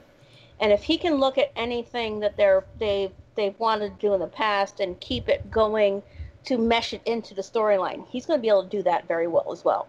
He's a very intelligent director, and that's what I like about it. Oh, I agree. But no, I think this is an excellent choice, and I think we'll have to do more in-depth talk with Kenny next week, because we are already 5 minutes long, so we should probably start arguing this in. But one more thing I want to talk to people about before we go. Can we punch some Catholic League presidents in the nutsack? Oh, please? shit, I forgot about Asshole of the Week. We can do a real quick Asshole of the Week. Michelle, go. Okay. Quick, go. Okay, the Catholic League president celebrates defeat of Child Victims Act. Said bill was pushed by activists to rape the Catholic Church. Really? The bill was set out there to help those who were raped by the Catholic Church. Yes. Yeah. For people who have suffered child abuse or abuse period, to extend the time that they could actually formate these charges. What the hell? This guy's a jackass. He's my asshole of the week, the month, and he may even hit it for the year. And he may even push out Orange Hitler for this, because he is just such a douche. Oh no, he is such a massive asshole. I mean, this is a guy who's defending the church, from people that again, priests raped. And I like to think that if there is a hell, it's not just priests, it's other people. Well, yes, anybody who has done.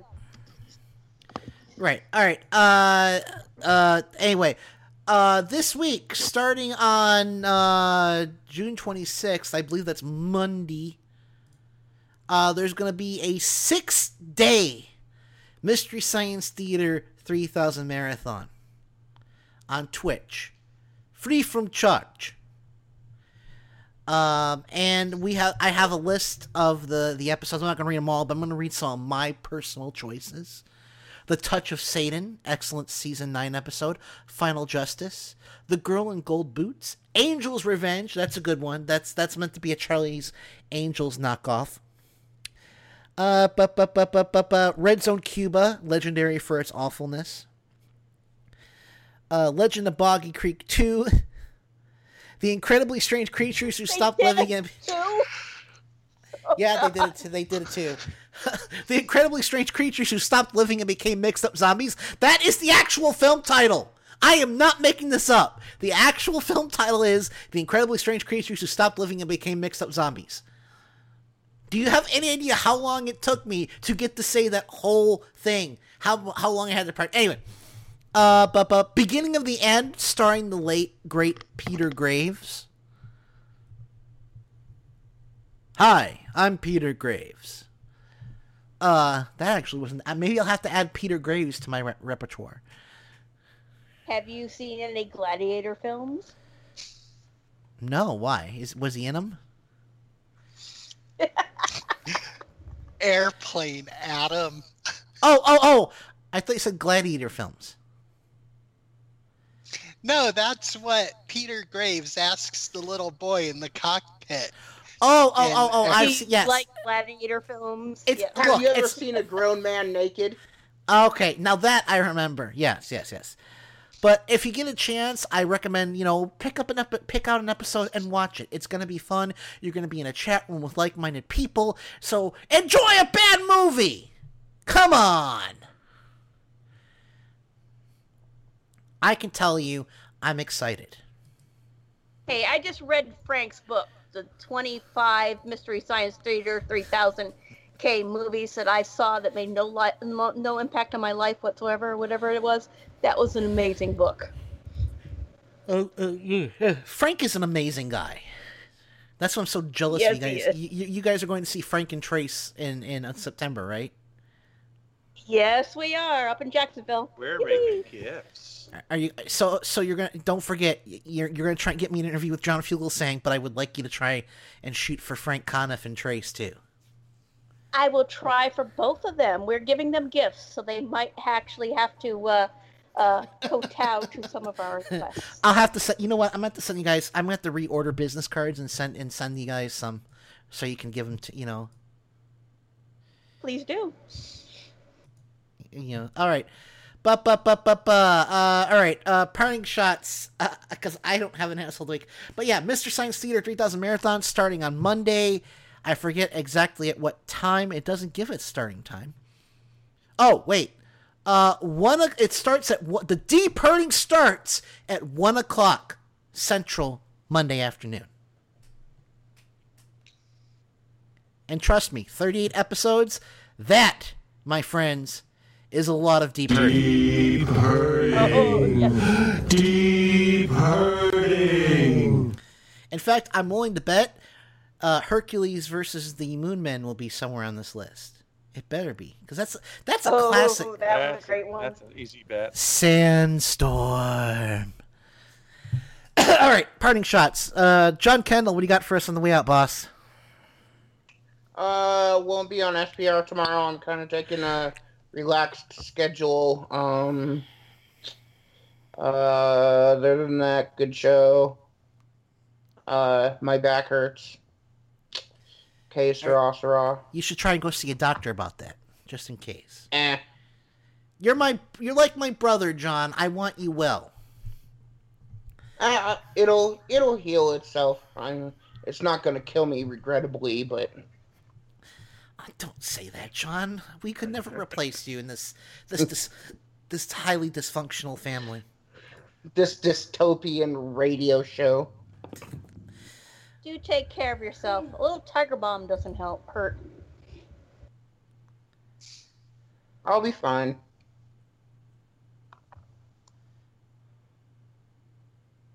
Parting shot? Hashtag nihilism. Yeah. Miles, parting shot, sir. I'm sorry. I don't have much. I just want to say that I'm still dealing with the travesty of justice that the Hollywood Walk of Shame does not yet have a star for Felicia Day.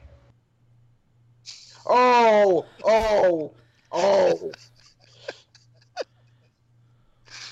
I'm just going to let that one slip a bit. I don't want to, but I'm going to.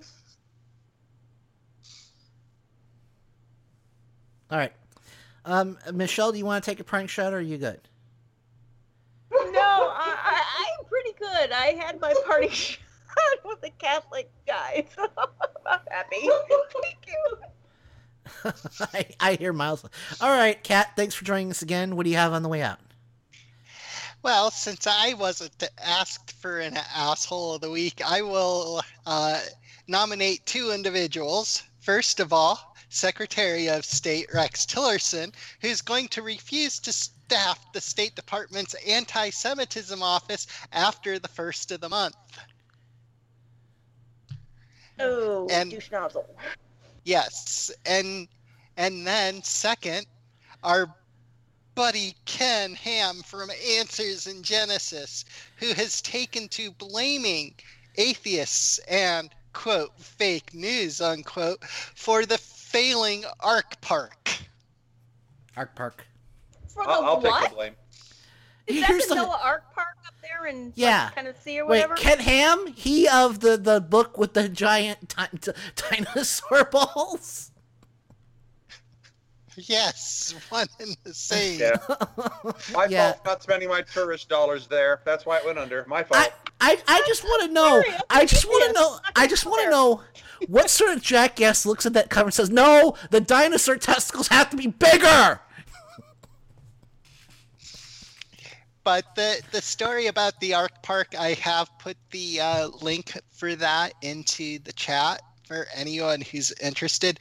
But yes, apparently they are falling far short of the projections for visitors because things and reasons, and Ken Ham thinks it's because of the evil atheists and fake news. Oh, obviously they didn't bilk the taxpayers out of enough money to build that damn park. No, because now they need the taxpayers to bail them out. Yeah, because socialism is wrong. Lord forbid that Ken Ham and the Answers in Genesis should lose their shirts for their own stupidity. You know, personal responsibility. Yeah, personal responsibility. They did it! Okay. Anyway, that's it. Well, my parting shot. I don't know. Love each other. Some sort of deep truth. Today was just, today was just a real pain in the ass. But anyway, thank you to John Kendall, Miles Micheligan, Kat. We'll be back next week with Kenny. And we'll just we'll have us some fun. We'll talk about the new Attack on Titan news next week with Kenny here, because he's an Attack on Titan fan, so I didn't want to talk about that tonight. Plus, we were kind of, like I said, we went 16 minutes over, so we're good. All right, everyone, have a nice week. We'll see you next Saturday on, what's the show's title again? Mike Check Radio with Adam Hebert. And ending, go! No! God damn it. Bye! Time to go to bed. Aye, it is late. Shall we retire? Goodbye, my friends. Goodbye to you all. I'll never forget you. Live in peace. Goodbye, all. Stay happy and good luck. On our way to great adventures. Get out of here! Disgusting worm! Push the button, Frank. I'll get you next time, Gadget. Next time. Visitors, thank you for your attendance.